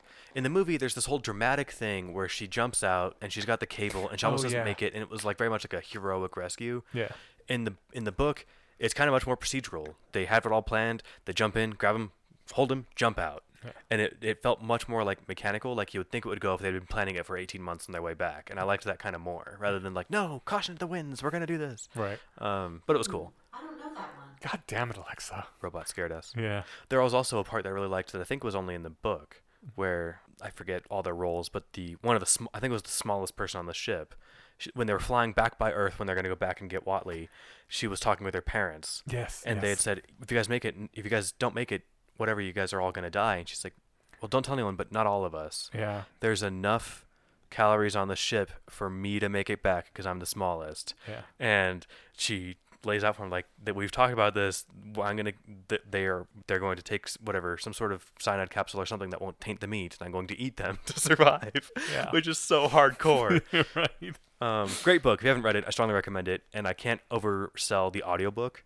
Oh, really? Oh yeah. Who did the audiobook? I'm not sure who did it, but whoever he deserves a medal. He didn't just read this; he acted the entire thing. I think they often get like celebrity voice actors to do the really big names. Oh, he might have been. I'm not sure, but he did accents. He did log entry, Soul 56. I'm fucked and I'm gonna die. he doesn't just like say it. I tried listening to an audiobook of Lord of the Rings. There's probably better ones now because this was like right before the movies came out, and it was terrible. Oh, audiobooks back in the day were just the worst. Yeah. Now they've gotten good, I guess. Yeah. But anyway, I really liked the audiobook too. So last quick comment here. We've got one from Not Without Incident on the Patreon episode that we just had. I disagree with almost everything in this episode, but that's probably not a productive conversation. It's not that bad. Don't sell yourself short.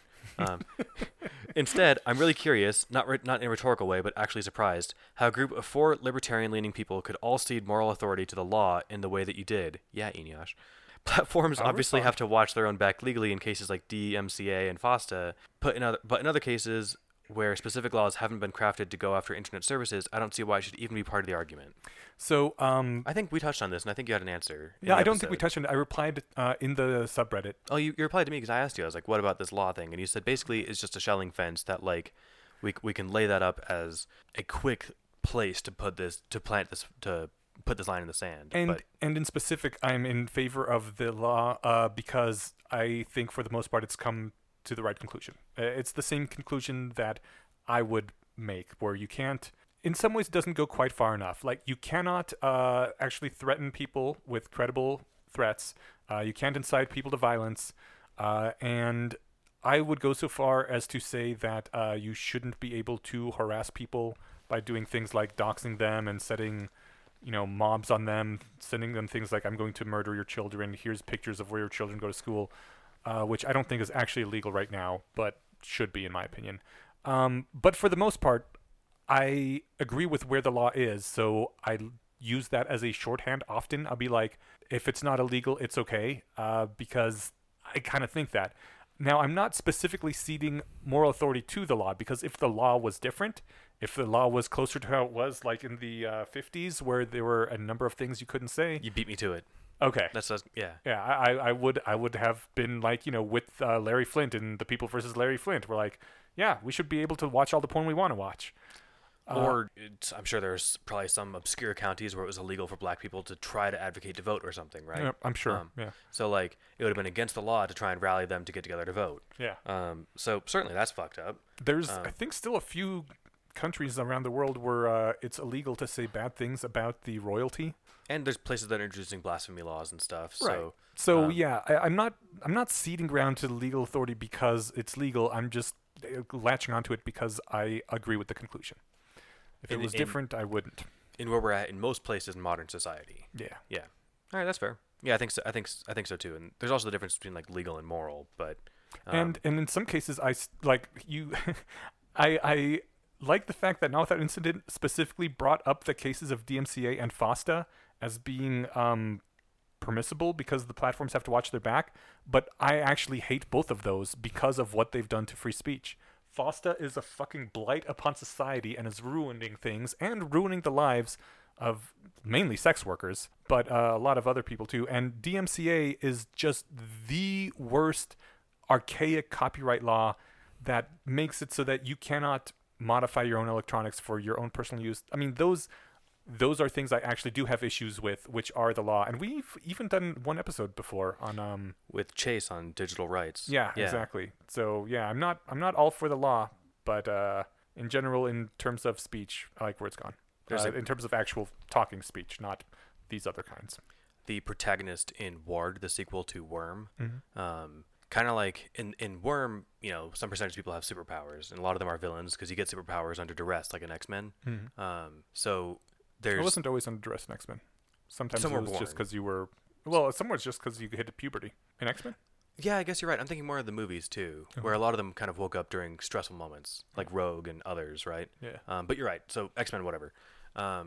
In Worm, I think everybody gets their powers through trigger events, which are always like you're going to die, or like someone's going to get hurt, or something really stressful for you. And so that leads, since that happens often in places where things suck, you get a lot of supervillains. But there's this kind of like cops and robbers thing where like, we play by the rules because otherwise we could all destroy the planet. So we all know that, and we're all going to do that, except when they don't. And then it's like, the people who legislate parahuman action say you can kill these people, whereas ordinarily you're not supposed to, you know.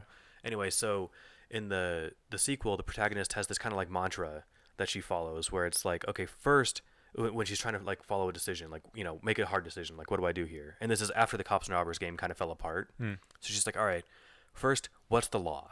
All right, if the law doesn't have a clear answer, what does like my code say? And if my code doesn't have it, what do the people I trust say? I think that's the order. Matt will know if I'm wrong. But it's the similar kind of thing, right? And it's like, when in doubt, let's lean towards these. And if the law is ambiguous or wrong here, then I can look further. But it's a great first place to look. That said, they have no compunction. Well, they have very few compunctions about breaking the law when they need to. So it's not a bad place to start the conversation. I just saw the echo there when you were talking about that. So Yeah. I knew at least one listener would appreciate that, even though I delivered it poorly. And with that, I think I'm all set for the night. Okay. Oh, wait. Yeah. We got to think of Patreon. Oh my God. I can't believe we almost didn't do that. I got this one. Okay. Yeah. Our patron this week is John Peterson. Thanks a lot for your support. I know we say the same thing every time, but it means the same every time. It's awesome. Thank you so much. You keep the lights on around here, and we really appreciate it. You are the people who help us not be worried about the Twitter mob coming after us. That's right. So that said, if you do want to support the podcast, we have a Patreon account at Patreon / The Bayesian Conspiracy. We have a website, thebayesianconspiracypodcast.com. No, just thebayesianconspiracy.com. That's right. The email account is thebayesianconspiracypodcast@gmail.com. Yeah. And feel free to write us a review on iTunes. It's part of their metrics for like what they show as trending. It's not just subscriber count. So if you haven't done so, feel free to write a review. And that's it for us. There's always the subreddit if you want to comment there. Yeah, big fan of the subreddit. I haven't been on this week, but I have Reddit on my phone, and I have an app that I like that I rave about a lot, Apollo for iPhone. Check it out. So one of these days they're gonna cut you a check, man. I'll ask him. I tell you what, if he gets people that sign on and say, I heard about it through this, then maybe he'll give me a thumbs up. In any case, yeah, don't forget about the subreddit either, r/The Bayesian Conspiracy. So Okay. that's how to get a hold of us. All right. Thank you all for listening. See you in a couple weeks.